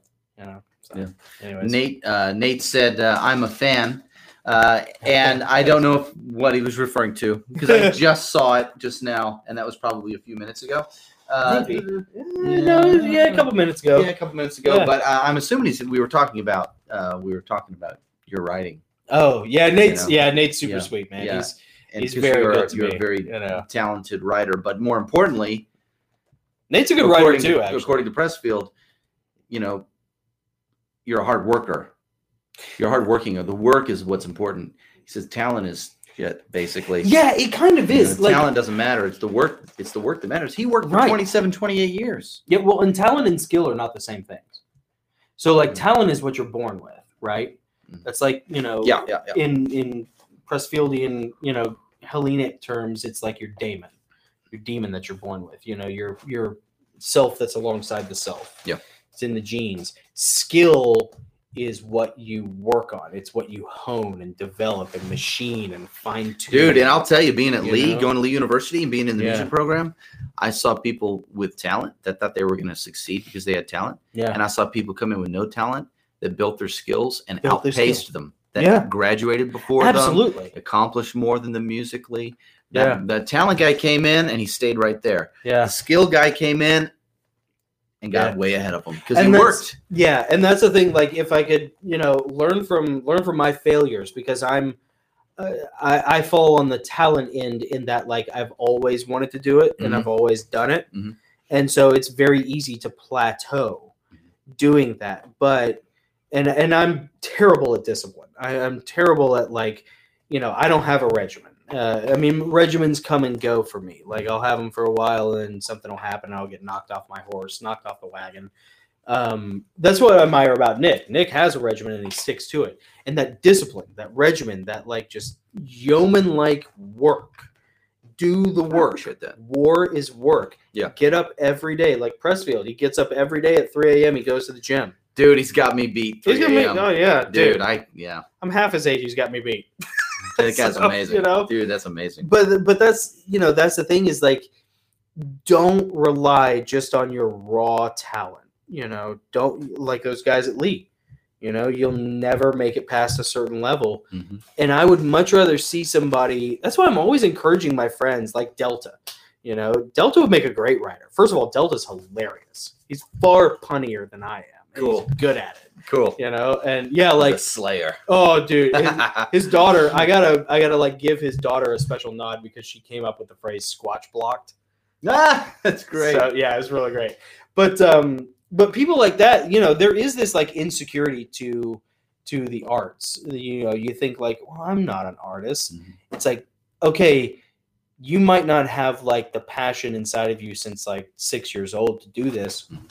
But that doesn't mean that you can't do it, and that doesn't mean that you can't be successful at it. I mean, Nick didn't start writing till like 3 years ago. Yeah, I was 40 when I started. He was 40 when he started his writing career. Literally, he was 40 years old. Struck me like a bolt. It's like that is your midlife crisis. It was, yeah. My midlife crisis was, I think I'm going to write this book for my kids. Yeah, and Nick ended up, like, not only is he far more successful, more prolific, more industrious. But, like, he's actually, this is my favorite thing about it. Nick has stuck, Nick, smell that part. Smells like me. It smells like burrito. I appreciate you saying that. But the thing that I've really admired about Nick the most truly has been the fact that he has stuck with it, maintained discipline, and because I've watched Nick do a bunch of different things, but this is the thing that he's stuck with the most. And, like, that discipline, that just, like, I'm going to get up and I'm going to go sit in front of the computer at Starbucks at 5 a.m., every morning. Be there at 5, yep. That's the Pressfieldian method of just show up. Yeah. Yep. And it happens to me when I'm able to muster up my discipline, when I'm able to, like, stop being so weak, and can actually, like, be strong and do the thing. When you sit in the chair, dude. Yeah. When you sit in the chair, even if it doesn't happen the way you want it to happen, something happens. Yeah. Every time. Something happens. There's never been a time where I've sat in the chair and just be like, like every time something happens. Jim had a comment. Jim says, hard work beats talent when talent doesn't work hard. Yeah, gosh, that's so That's true. the great thing about Jim. He's a football coach. I was gonna say, yeah, Jim, that sounds He gets it. straight out of coaching. That is such good. Jim would be awesome to have on. I know. You know how I cool it know. would be to have Jim. Well, I'm telling you On a this. live stream. We're going to document this via video. This is in the annals of the internet now. When Yeah. Jim comes to visit, Yeah. he'll be on this. We'll do a 3-man live stream. And in the meantime, I would like to have him on as a guest. It'd be cool. I mean, I'd like to talk to Jim about coaching and how coaching can translate to, that'd be cool. artistic endeavors, writing, Yeah, and we'll try to talk politics without. Jim, if you're feeling super pressured right now, my apologies. I don't want you to. We've known Jim for years. Yeah. Jim is like Nick's best friend. Man, yeah. Yeah, he's He's one of those Jim. we were talking about like the hard to find friend, mentor the figure. hard to for sure. Yeah, Yeah. mentor figure. Oh, for sure. yeah. For sure. Delta is like that for me in a lot of ways, but there's no way in hell I'll ever get Delta. Oh, and look who else is joining us. Camera. Oh, baby. Oh, man, Andy's Andy here. Goss. Yep, welcome Andy to the is party, our- baby. He's our wild cousin. Mhm, Wild yep. cousin from down in Georgia. Mm-hmm. And man, we're glad you're watching and glad you're recovering too. He had some issues recently. Yeah, some Had pretty big a health scare. issues. Yeah. So glad you're doing better and good enough to indulge your cousin's egos. Mm-hmm. Thank which you. We appreciate, man. Well, I'm pretty sure it was probably scarier for the doctors and nurses who, sure it was. You know what? Good. Yeah. Good. They're gonna charge your Dude, insurance I'm telling you, man, if I for ever a bunch go of stuff. if I ever go under the knife, when they cut into me, it's gonna be a bunch of McGriddles that pop out. Yeah, you know what? Bacon and No eggs. shame. McGriddles are good. I was Fountain of coffee shooting out of my esophagus. I wanted hamburgers last night, so I went by Kroger after work. And I was just like, I'm gonna just pick up whatever, some buns and some onions and some tomatoes or whatever. Ended up with like $300 worth of groceries every time. You gotta do the list. Yeah, because I only like And don't do it hungry. I do like quarterly grocery shopping. Like I only go 4 times a year, so it's always That's like, actually really smart. yeah, it's only Go it's to like Sam's or something and do I that. know I need a Sam's Club Yeah, membership. membership, Well, yeah. because I'm always like throwing stuff in the freezer. Yeah, they're You know? really bad about mask. They're still on the mask game. They're still doing the mask enforcement. So I don't know if that. You probably wouldn't like that. Yep. Yeah. No thanks. I'll do the other one, Costco. Anyways, so I got like some frozen Tyson chicken. I used to have this ritual where every Saturday I would make like Tyson like buffalo chicken strips or like the honey barbecue chicken strips on a bed of romaine or like spinach leaves, and then make some fish sticks. And I'd sit down with like a platter of this stuff, and I would just gorge myself and watch old Twilight Zone episodes. And That sounds amazing. By the way. It's so much fun. It was so much fun. I have no regrets. I wasn't dating anybody at the time. I was a total basement dwelling loser, and I cared nothing about it. It was so great. If you've never watched old Twilight Zone episodes, you got to check them out. They're super cool. But the little 16-year-old chick at bagging my groceries like held up the Tyson bag after I paid for it, which was like okay, and she was like, I heard there's a little recall on these, and I was like, yeah, you know what?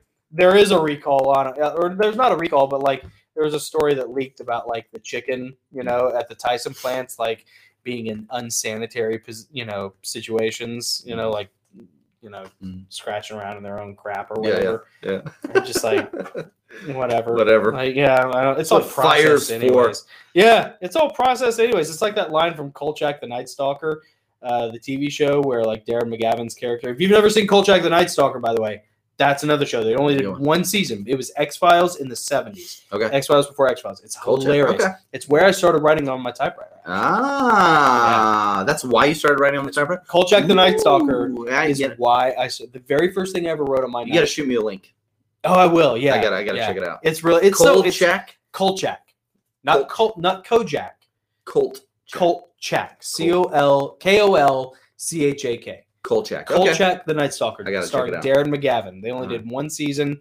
campy, fun, super great. Yeah, Jim says it's a great 70s show. Oh, dude, see, Jim knows. Yeah, Jim knows what I'm talking about. And apparently Grafton's watching too. Grafton is my first cousin once removed in law.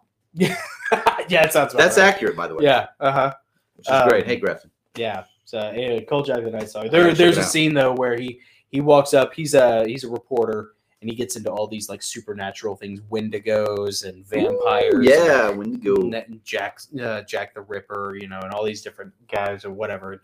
And he comes up to a guy who's like an exterminator and he's eating like a sandwich, while he's like spraying a yard, Yeah. It's like, right. And Cole Jack is like, hey, isn't that like maybe unhealthy? And the guy's like, it's all full of preservatives anyways.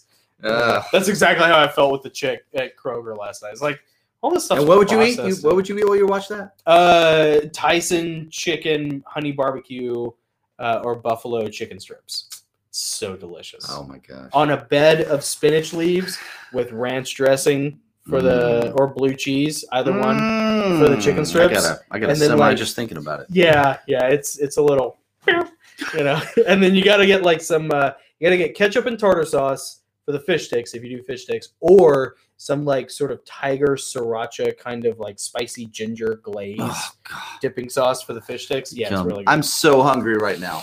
Yeah, we're pretty hungry. On that note. Yeah. Time for a refill. Yeah. Why eat when you can drink? That's the Irish way. You good? Oh, I'm good. You're good? Oh. Yeah. Mm-hmm. I'm not. Let's see. I've killed chickens from a Tyson. Yeah, see, so Nate knows. Yeah, Nate also said that. Nate says that he's killed animals. From a Tyson farm. Ooh, yeah. Interesting. Nate also said that resistance for him was, what was it, the fence? Sheep and fence. Here it is. I'm sorry, Nate. I missed it. Let's see. Nate's my biggest resistance is my sheep and my fence. Because Nate does some homesteading. It's really cool. He's up in like the northern edge of Tennessee. And it'll keep you busy, man. Well, and that's the thing, like, especially on a farm. There's no rest on a farm. It's always every day it's waiting. Man, I don't know how you could be a writer and handle the responsibilities of a farm because, like, when would you write? I mean, there isn't a daylight hour. Yeah. Nate, you're not working on the farm. Yeah. Do you like square away time in the evening, or do you just catch pockets wherever you can? I'd be curious to hear about that. Yeah, I would like to know. I mean, I don't know how you do this. Plus, you got a little one at home. Yeah. You're a married man. You got the family life going on, the homestead life, the farming life going on. It's like, how do you fit creative endeavor into that? Yeah. Yeah. Man, bigger man than me. It's hard enough even in suburban life. Yeah. It's hard enough for me just with a day job and a dog. Suburbia. Or disturbia, because it's such a distortion of what real life is supposed to look like. Yeah. How much fun do you think it's going to be when the knock vaccinations come? Oh, they're going to knock on our doors. Yeah. I can't wait. I can't wait for them to knock. Yeah. Oh, I can't wait. It's like, which do you do? Do you just not answer the door, or do you play the game and see? Because you have to answer the door. They're going to keep coming back and knocking. You have to confront it at some point. Just do it the first time, I think. Yeah. Just be ready. Just know what you're going to say. Know what snide, snarky little thing you're going to say, and just wait for them to push back so you can knock them out. Just knock them down your steps. Yeah. Just do that Spartan 300 kick. Yes, the Spartan 300 kick. This is Spring Hill. Dun, dun, dun, dun, dun, dun, dun. Just pipe it in over the, like some speakers. Even me, hit it. Dun, dun, dun, dun, dun, no, I'll be like, dun, dun, dun, yeah, this is personal, free responsibility and independent living. And then be like, okay, go ahead. And she opens her window, just dumps hot tar on the guy from above, and just melts in front of me. Medieval on him. Yeah. This is liberty. Just be. I'll be like the nerdy kid from the Matrix, when they gun him down, but he's like holding the two, like. Dude, when they come to your door and they ask you if you've been vaccinated, just start coughing on them. Yeah. Just start hacking up. Just hack up. Yeah. Sneeze, cough, run a fever. Just really play it up. Yeah. Like, I haven't been vaccinated. just get a little woozy, a little like head heavy, like. Or you could lie to them. Yeah. What do you think would be the backlash? Would it be illegal to lie if they came to your door and they were trying to see if you were vaccinated and you said, yeah, sure, I'm vaccinated? They came onto your personal property to ask that, and you lied to them to make them go away.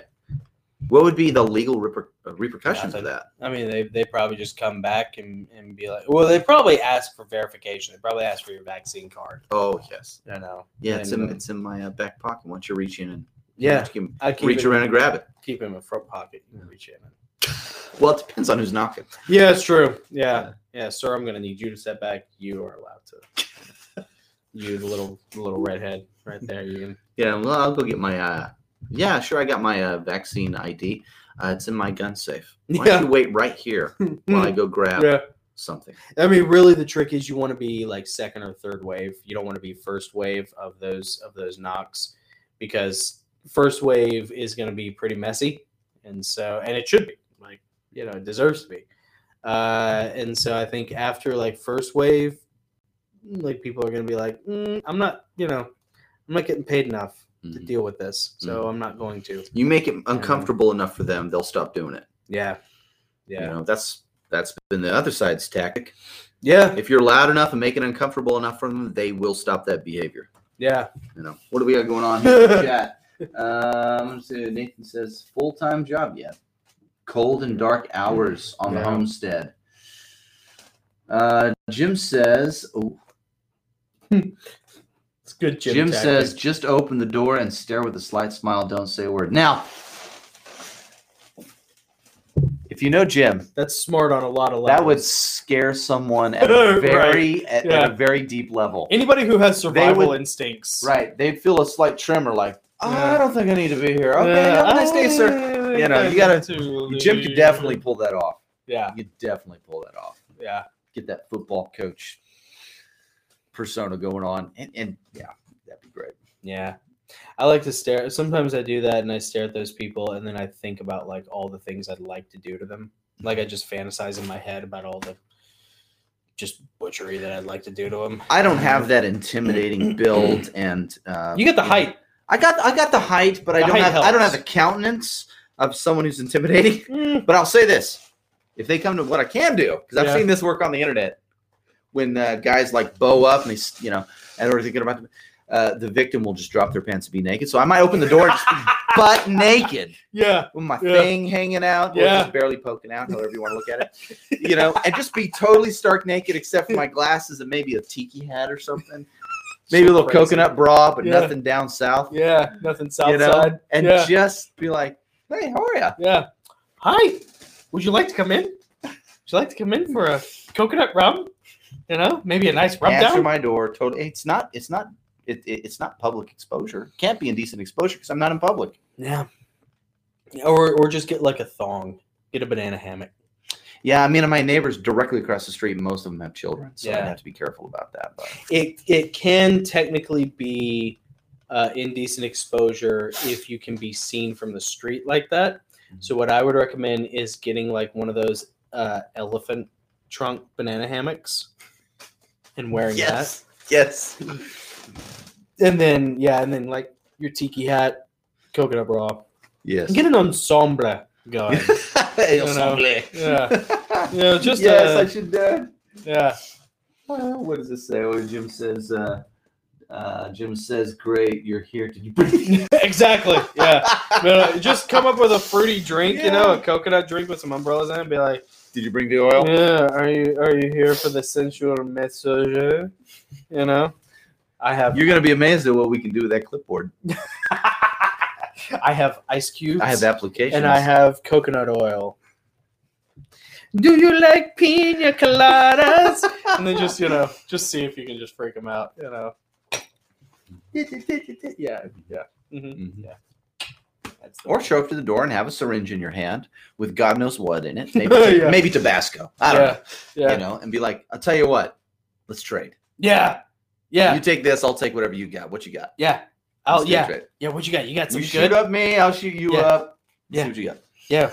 I go first though because you're on my property. Yeah. I'll tell you what. I'll even make it easy for you. I'll just have air in mine. How about that? Right. Yeah. Just a lot of air. Yeah. I was in when I was in for my small bowel obstruction like 10 years ago. I did have air in my IV, like little pockets, and I actually kind of freaked out, and I hit the button. And I was like, "Hey, I got air in my thing. Is that gonna be a problem? Am I gonna die?" It's like You whatever. watching the air bubble get closer? I was down the watching tunnel? the trail guys, down it's the coming tube. down to Yeah, the tube. guys, Guys. guys. I didn't know if I needed to yank Dude, it out, you know. Check this out. But they told me that it takes a lot of that. It actually takes a lot of Takes air. a lot of air. Yeah. Not just a little bubble. No. Right. You could take a lot before you die. Check out what Cousin Andy says. I've got some photos of the Claremont house here in town Oh, where they're cool. going to be filming Stranger Things season 4. Yeah. I love Stranger Things. If you have an Yeah. email or place for me to send it. Oh, man, yeah. Heck Yeah. yeah. I'll send you an email. That's really cool. That's pretty Stranger Things is amazing. You know, the cool thing about Stranger Things is the first season, the way they did the upside down, the alternate dimension, Yeah. you know, kind of like the spirit, almost like a spirit realm that Mhm. exists alongside ours. Yeah. It was so clever and so well done. And that was before all like the conspiracy and the interdimensional Bigfoot and, Oh yeah. you know, all the Genesis 6 stuff we Mhm. talk about. You know, It really was. Stranger Things Yeah. season 1 kind of By several predated years. that in popularity, cultural popularity. And I'm excited to see what they do with season 4 because all the kids are like giants now. Are they really? Oh, yeah. I haven't seen anything after season 1. I've only seen season 1. I'm behind on. As they get Stranger older into Things. their teens, they just kind of get more annoying. Yeah. And it less gets a cute. little more adult. It's not like I can, you know. That's a hard decision to make as a writer I wish I to, just keep them kids. you know, of like, do you stay with the same characters who are going to grow up and become normal people? They're going to lose their charm, their Spielbergian, you know, E.T. charm. You know, the Goonies is going to go away, you know, and you're going to get something more akin to like the Lost Boys, Mhm. you know. Mhm. Do you stick with those same characters as a writer, or do you stick with the motif? Mm. That's something Good that, question. yeah, as a writer, like, you know, if you write an ongoing series, you know, like that was a J.K. Rowling thing. Now she made the right call with Harry Potter to stick with the characters because you cared about the characters. Mhm. But like Chronicles of the Black Company is one of those where it's really more about the company than it is the characters. There are some characters who it like really focuses on. Yeah. But it takes place over something like 70 years. Yeah. So like the guys you start out with, by the time, you know, the series ends, they're either dead or old. Yeah. You know, and there are other characters who come along the way. So Nate's out of here. Nate's got to drop. Sweet. Nate, see you later, man. Thanks for joining. I'm See you, glad you Nate. watched it. Hope you enjoyed the interview. It was a lot of fun. yeah, we'll plug this real quick.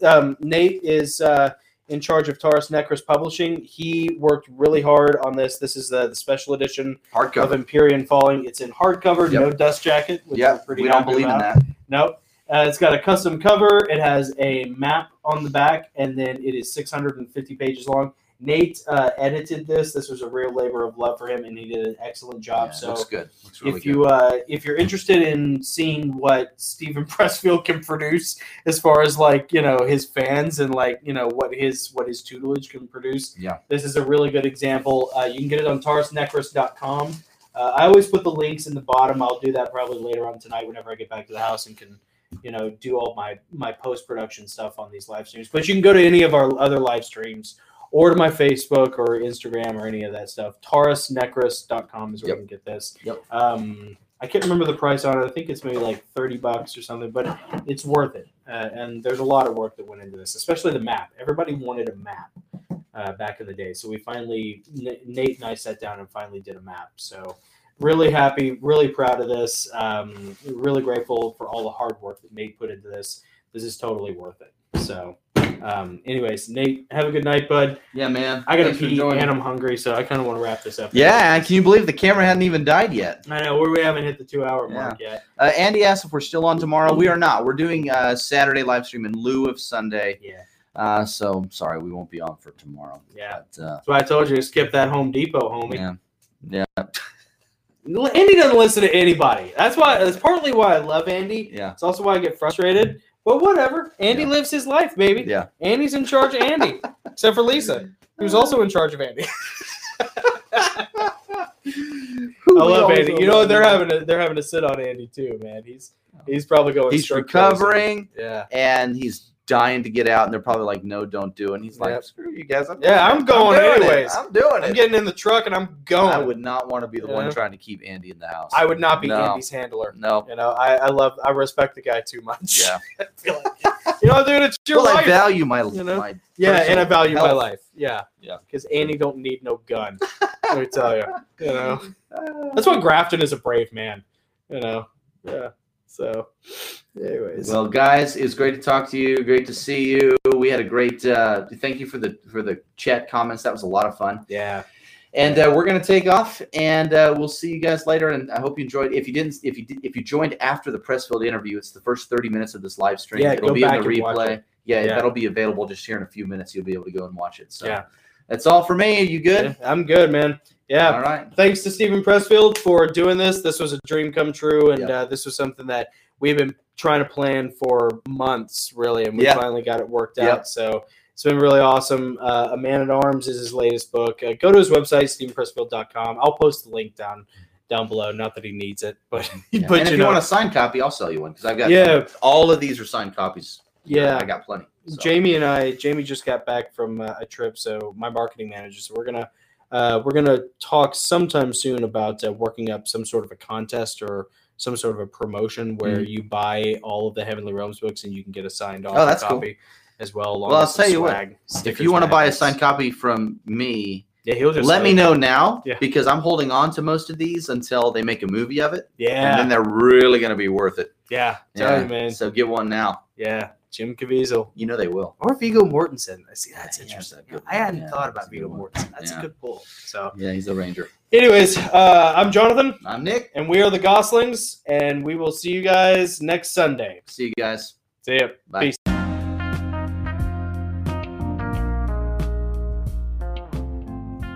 Well, that's it for this episode, guys. We would love it if you tell your friends about the show, maybe leave us a good review, and also consider becoming an honorary Gosling. An official exclusive membership to the Gosling gets you exclusive access to interviews and conversations that we can't have on YouTube. Plus, you'll get free digital downloads of some of our books and excerpts and writing. Also, and check this out, you get to participate in a live monthly Discord chat with us. We do this once a month now. All this plus more if you join our community on Patreon for just $5 a month. I mean, that's nothing. $5 a month, it's a cup of coffee. So go to patreon.com/The Goslings and sign up today. Thanks for listening. Now go forth and strike down the darkness.